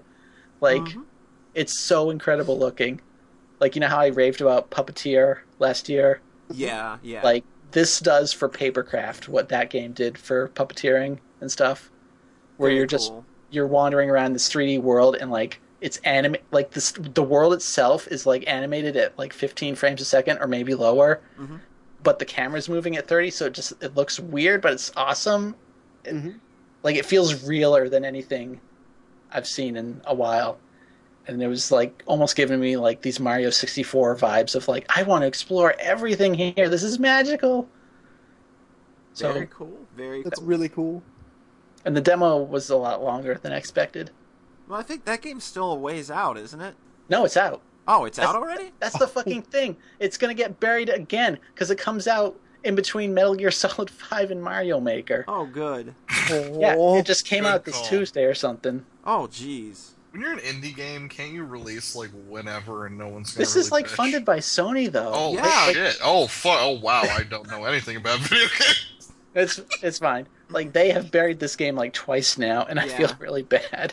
Woof. So you've got to buy it to make them not feel bad. I ain't paying $40 for a fucking video. Jesus Christ. Ugh. That's a bit much. So that's what I've been up to. Cool. I've been up to a few things myself. Believe it or not, I'm a person that gets into and does things. I finished that playthrough of Phantasy Star 2 that I alluded to a couple weeks ago, and it basically was as I predicted. You know, it's like, yeah, the dungeons got a lot bigger and more annoying, Oh, and it basically, by the time it got to the end, I was just glad it was over. But I still think that Phantasy Star 2 is like worth a play. But if you want to play like a really, really, really good RPG, you should probably just play Phantasy Star 4 instead. yeah. Speaking of, me and Boner kicked off our Let's Play proper of Phantasy Star 4 over on my channel that I don't remember the name of on YouTube, weirdly enough, because I don't know my YouTube username. I think it's maybe SMPS Vids or something. Oh, yeah. It is kind I of... think it's Poly SMPS. It might. I I don't think Yeah, remember. it's Poly I think- SMPS. Well, whatever it is, you can go find it somewhere. I'm on looking there, at it now. Sure. Okay. But yeah, we started doing that. We're co-oping it. We're like, you know, I'll play a batch, and then he plays a batch, and we're both bickering back and forth over it because, you know, we know Phantasy Star so well. But that's proving to be really fun. We're recording another batch Sunday, so... So how many do you have done so far? Was it 7? we got 7 episodes done on our first one, and we're posting them Monday through Friday, so... Oh, Yeah. cool. I saw you having fun in the basement last time. Oh yeah, that was a real good episode. Let me tell you. But yeah, that game, it's still super good. I wasn't sure if it would hold up given, you know, like recently coming off of Chrono Trigger and doing that stream for as long as I was. But yeah, Phantasy Star 4 is still proving to be really great, and I can't wait to get back into it Sunday and start cranking out more episodes for people to like. People seem to be liking it, so we'll keep doing it. I don't think I ever knew how to properly do combos till now. Yeah, it's a really convoluted system, and there's weird math behind it that me and Boner don't know at all, and we're probably not going to use combo attacks for probably the rest of this fucking series. Great. But even just putting them in macros, like, oh, yeah, you gotta you've got to queue up a macro of 3 or more characters that have specific attacks, and then if the agility numbers match up right, that attack might go off. Yes. But the only one that I knew off the top of my head was for Tri-Blaster, which is just Foy, Watt, and Sue, and you use those together, and you just do this big crazy beam attack that kills everything for the first half of the game. I want a patch for that game that changes everything back to PSO terms. That's what I keep referring to everything as. Because I'm so confused, like you were saying, like, what is Gra? And I thought it was Grants because I've played Phantasy Star Online a hell of a lot more than I've played the normal Phantasy Star games, Mm-hmm. So but yeah, that game's awesome. And now it's time for that part of the podcast everybody loves, Polly's boring music discussion part thing, where everybody immediately stops listening. We've already put Karasu to sleep. So it is almost 1 a.m. So yeah. Don't tell them that. There's magic here, and you're ruining it, Rhett. We recorded this at 3 p.m. All 3 hours of it at 3 p.m. So I'm sure that's only me and Rhett here who have heard of the Deer Hunter. I discovered them while they were touring with Coheed and Cambria a couple years ago, and then I discovered Thank You Scientist, another band that was touring with Coheed and Cambria a year later. So it turns out Coheed and Cambria, if they're touring with somebody, I'm probably going to listen to them. But they put out a new album, Act 4: Rebirth and Reprise. As you can tell just by the name, it is a very up its own ass concept album by a prog rock band. But it's really, really, really good. It might be my album of the year. It's in a stacked year. In a very stacked year. This has been a crazy year for really good music. If you're into basically anything, anything, there's probably been something out there for you. But this is a really just amazing record. He's always tried to put together these really cinematic sounding albums based on this one large concept, which is very similar to what Coheed and Cambria does. They have a fiction that goes to their music, but it's not necessary that you understand that to enjoy it. And I think it's the same way with the Deer Hunter. But I think that, all of his albums, they have a point where they kind of just lull or middle around a bit. And if we're talking about the Color Spectrum and Migrant, we're talking about a lot of miss and not a lot of hit. Which those were the last couple of albums that he's done, and I was starting to kind of, I guess, lose a little faith in his ability to kind of put out consistently good music. But then Act 4 is just, from start to finish, one of the finest pieces of progressive rock I think I've heard in a very long time. I very, very, very favorably compare this album to Good Apollo, I'm Burning Star of War, Volume 1 from Fear Through the Eyes of Madness by Coheed and Cambria, which is my favorite concept album probably ever. I think that it's just... it's an album that I can't listen to one part of and just be satisfied. I want to hear the whole thing start to finish because it has a flow and a cohesion between all of the tracks and how it just goes from start to finish. It doesn't feel like it's a 78-minute album at all, because you start it and you're enjoying it and then it's over and it's like that did not feel like almost 80 minutes. But yeah. It is just a fantastic album, and if you're into just an artist that's going for a lot of different styles on one album, but it doesn't sound disjointed at all, I would definitely check out this album. I don't think that you need to have heard earlier Deer Hunter records for this one to really click with you if you just like good music. What did you think, Rhett? On first listen, I listened to the whole thing in one sitting, and I was just overwhelmed. Yeah, there's a lot. There's so much going on.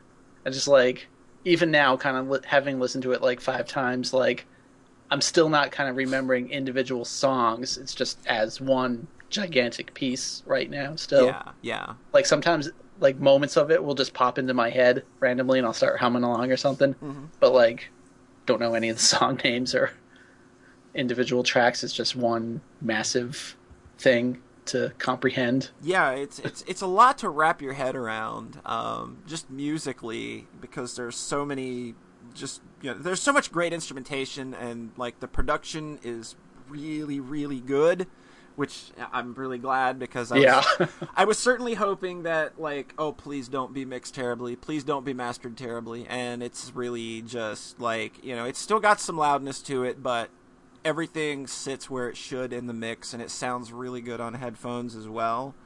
But yeah, that's just wow. Like, I thought, Faith No More's Sol Invictus might be my album of the year, but it's got some pretty sturdy competition with this new Deer Hunter record. And yeah, I'm going to be listening to this one for quite a while. Like, it's the only thing I've listened to for the past week, and well, that, and I threw on that Coheed record as well, because to me, like, these albums are so similar into not only how well they handle their concepts, but just like the songs themselves are so just consistently good. There's not a track to skip on either one, so there's that. But I also played this. I fucking played a shitload of Metal Gear Solid 5. Let me tell you what. That game came out on the 1st, and I've played about 73 hours of it.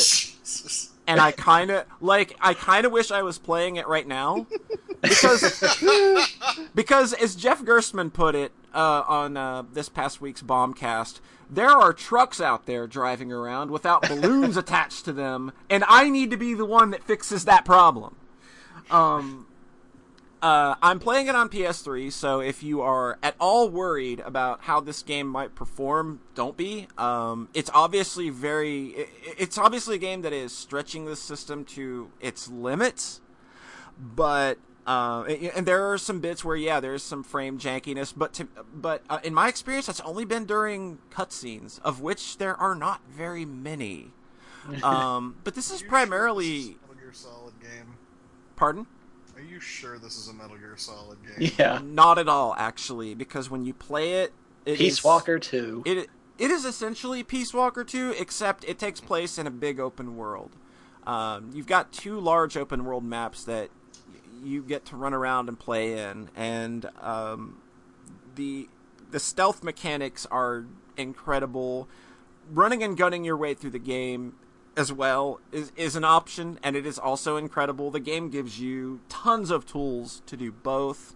But good lord, I guess to start off with the story stuff, I'm finding just there's none of it, I guess. Like, in the 73 hours that I have played this game, I dare say there have been under 30 minutes of cutscenes.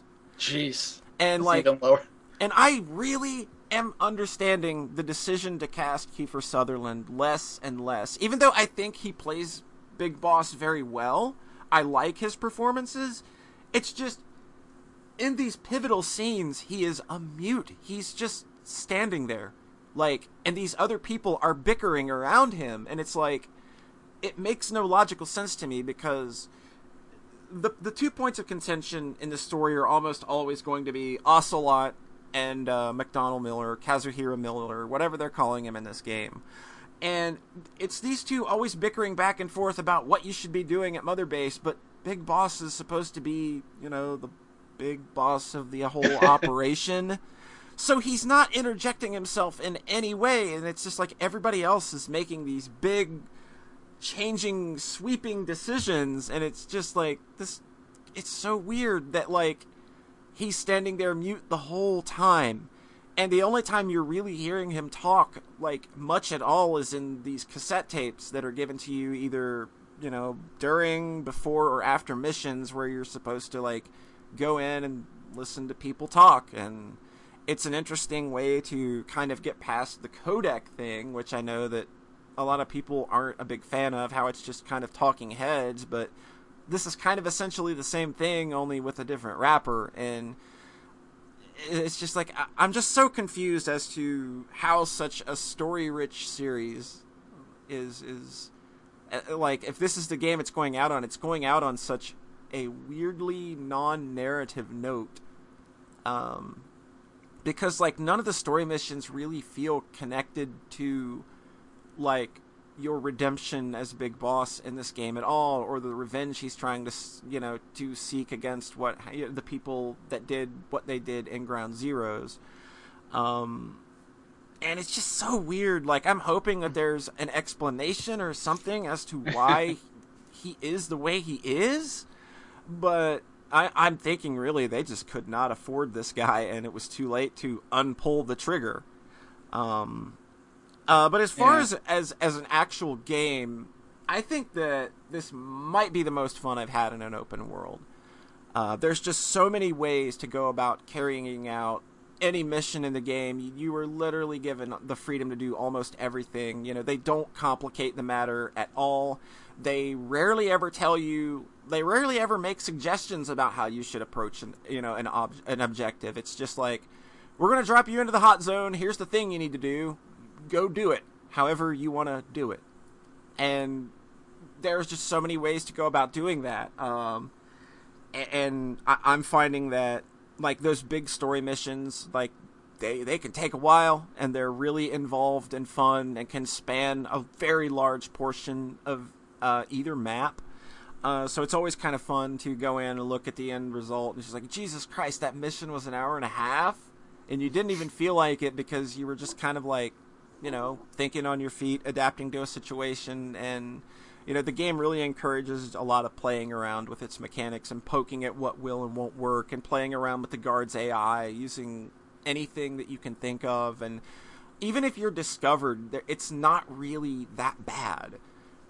You can either shoot your way out, or there's a lot of ways to make a hasty retreat to regroup and let the base just go on alert so you can re-infiltrate, or you can smoke a cigar to pass time and let things calm down a bit.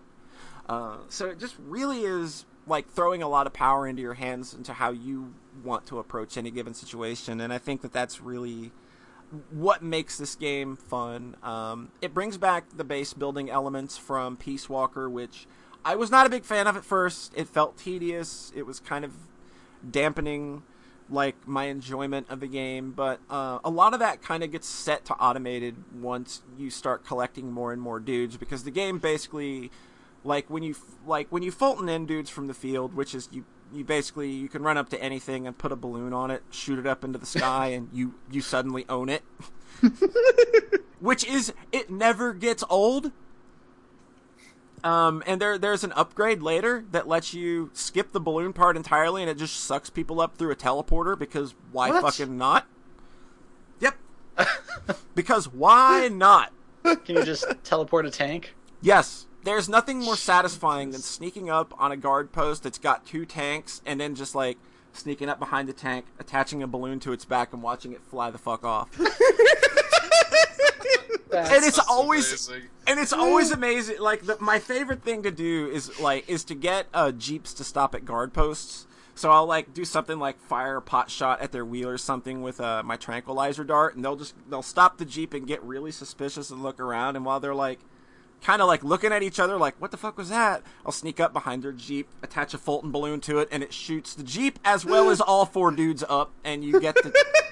And they are yours to grow your own mother base with.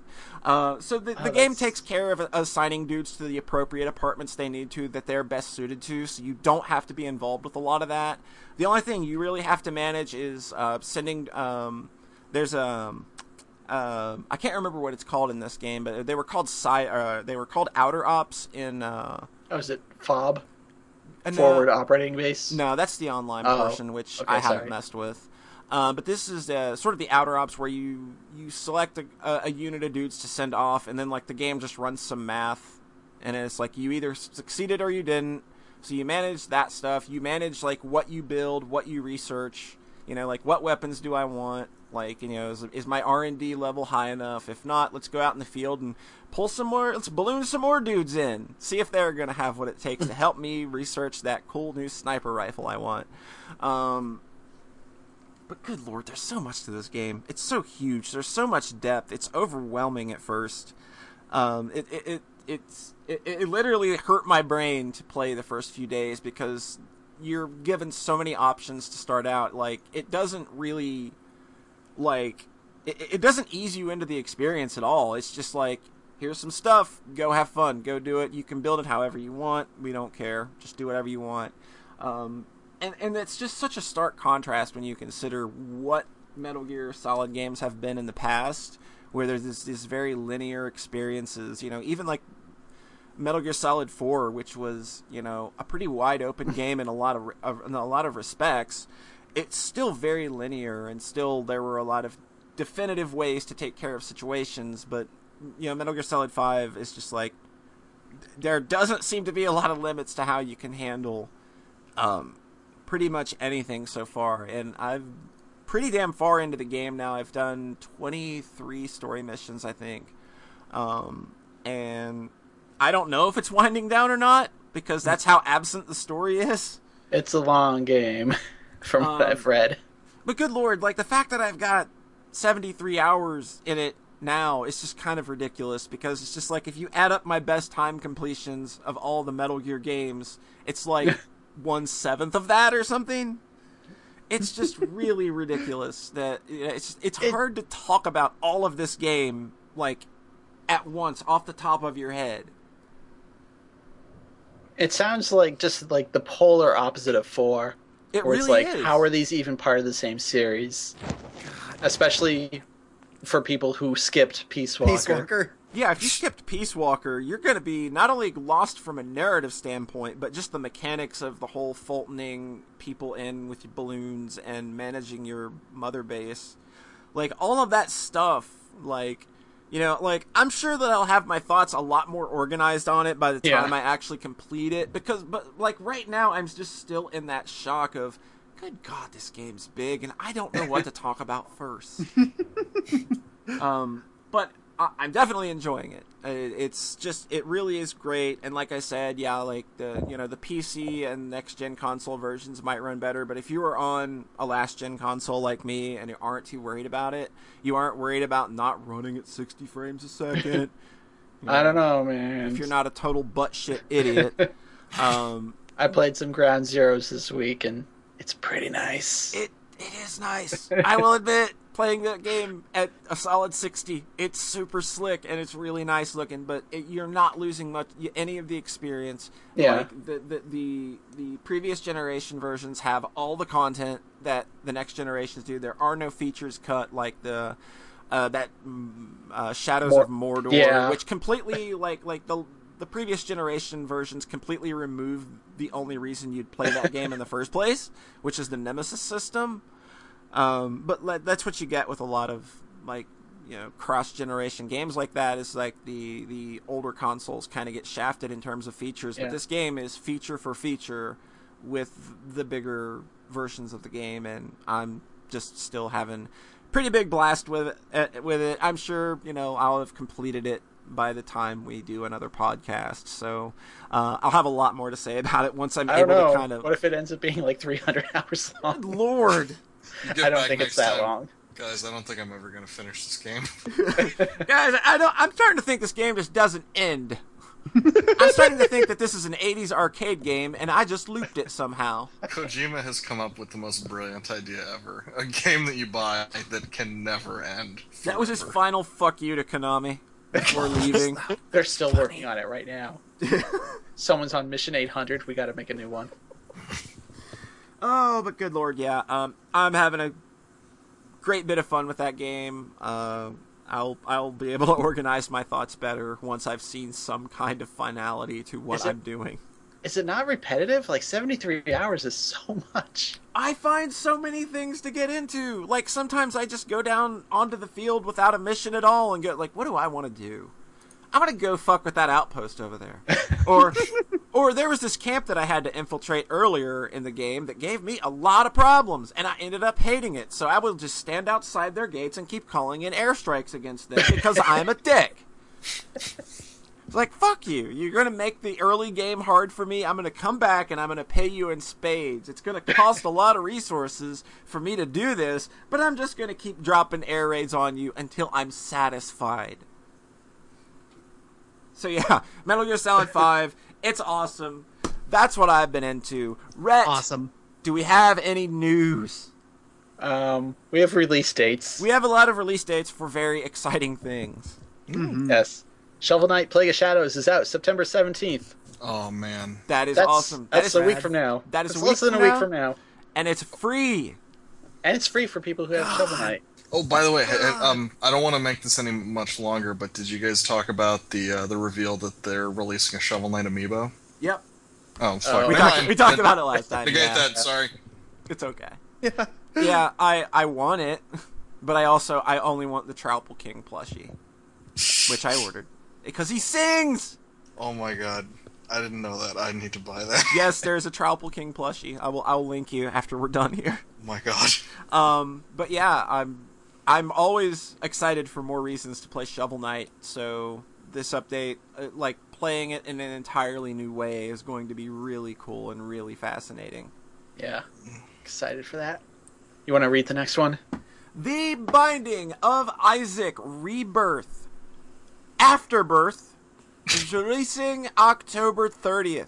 I am super stoked. Everybody that listens to this podcast knows I'm kind of super into The Binding of Isaac and The Binding of Isaac Rebirth, and that game's really, really great. And Yep. That's basically all I'm going to be doing for the rest of the year once that comes out. So I've got to put the kibosh on Metal Gear at some point. What else do we have? Cave, who makes like Dodo and Patchy and all those crazy shmups, they're bringing that stuff to Steam. Good games.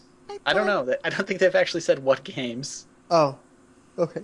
But it was just like, there was this thread on NeoGAF from like a year ago, and it seemed like they were on the brink of going out of business. Yeah. And now this news pops up and it's official. And it's like, oh, cool, maybe they won't die. Apparently, the phone versions of those games that they did pulled their ass out of the water. Wow. I noticed I've heard those versions are actually good. Yeah. Yeah. I played a couple of demos and I just thought can't about buying imagine them. They're really playing good. them. It's like, how do you play On a a shmup on phone. a phone? Yeah. You put your finger down on the screen and then move it, And then you and then block. But Well, those games you in have to. particular, You put the fingers far up out of the way of your character, and then it just moves the character with your finger. because those games in particular kind of need some precision. Yeah. Yeah, you don't drag the actual ship. You put your finger up out of the way on the screen somewhere, still blocking some of it, and then move it around. It's just, I just gotta wonder how you're gonna do, like, micro and macro dodges through, like, tiny little bullet streams that... Just tilting your finger. Yeah, that's just crazy. Like, I don't know how that's gonna work. But hey, you know, I like shmups. I don't think Like coming to anything... PC. I don't or think... out of controllers. I don't think anything's going to top my list as much as Crimson Clover World Ignition right now, but That one's really good. yeah, if you want to play a really great shmup, Crimson Clover is so good. Yeah. Rad. Just shmups in general have been kind of lackluster on Steam until that one. Yeah. Like, Jamestown is good, but, like, it's not on the level of some of the arcade games. Yeah. Yeah. Well, There's Jamestown something- is more of a game. Beginners. It's a beginner shmup that's really kind of introducing you to the mechanics, and it's not really Mm-hmm. bullet helly in any way. But it kind of looks like those games, though. Yeah, it helps give you an idea of what you could be in for should you want to explore the genre Yeah. even more. It was just weird on Steam when, like, the only real shmup was the beginner one. It's like, okay, well, what's next? Oh, nothing. And then final news, Dragon's Dogma is coming to PC. I haven't played it. Woo! I haven't either. I haven't either. I sure haven't, so that makes around 4, so fuck it. It was probably garbage. There you go. Whoa. or that's 4 potential sales. It's 4%. Okay, I wanted to play this game when I got a PS3 until I found out the frame rate on the console versions is like 20 Oh. with dips. It's like a super overambitious game that never really fit on the consoles. Yeah. and now wasn't it's going to get optimized. this definitive edition. That, like they've said, the frame rate will be. Yeah, I'm better. not trying to be a snobby PC person here. It's just that game, like, in no way seemed conceivable on the hardware that it was originally released on. So the fact that it's getting, this kind of gussied up version that hopefully isn't just pooped out by Capcom. Hopefully there's actually a good development house on it. Mm-hmm. Sure. I think something about like their in-house stuff runs on this one engine that is because they've done super good PC ports before. Like Devil May Cry 4 was really good. I think Dead Rising was good as well. I haven't played those, but yeah, I played the demo for one of the Dragon's Dogma games on PS3, and it like made me kind of sick. Like, yeah, that's kind of bad. The frame rate was just so bad on those; it was disappointing. So that's it for news. That's it for news. Well, I guess we're going to go ahead. We're going to do questions this week, but we are running really long. It's really late. So what we're going to do is the next episode, we're going to compile the questions that we got now, and we're going to send another call out for questions before the next episode, and we're going to handle all of those on the next episode. It'll be a question spectacular from all of you. How's that? That sounds like mailbag. Yeah, you can send us stuff off to. You can tweet a question to @smps_updates, or send an email off to podcast@socksmakepeoplesexy.net if you want to hear Rhett read all of your personal questions. He wants to really answer those personal questions, by the way. If you have erectile dysfunction, this is definitely this is the network that you need to. We've got the advice for you. So with that, we're going to wind it down. Samurai Karasu, I want to thank you for being a good sport and agreeing to come on a podcast with a bunch of people you didn't even know, and being just like the most fun we've had in a long time. Oh heck, I'm happy to goof around, boys. Thank you for having me. I had a really nice time. Where can we find you if we want to keep up with you? Jesus. I don't know. Leave comments on the blog if you got anything to say. Even if it's like, Jesus Christ, this sucks. I'm cool. I don't care. Fuck it. Why not? You can check me out on my YouTube channel. It's that embarrassing name .jpeg at youtube.com, or however YouTube poorly manages your name now. And keep me in your thoughts. I'm also on Twitter and not keeping up with it very well. So much so that I don't even remember what my Twitter handle is. Hold on. Fuck, I don't want to keep this going any longer. Just a sec. Oh, Jesus Christ, that was easy. How didn't I remember that? @MMPR blog. That's me. And I update healthily at about maybe once every 3 weeks. I know. I'm sorry. It's okay. Social media is dumb. So social media is great if you're good at it and can maintain it and can get a following. Yeah. I can do none of those things, so as it turns out, I'm okay. All right, John Thayer, where can we find you? Farawaytimes.com. Rhett. n3.tumblr.com. And if you're listening to this podcast, you probably got it off my dumb website, you idiot. So you can find me there. And remember, we're the podcast that loves you. We are the only ones that love you.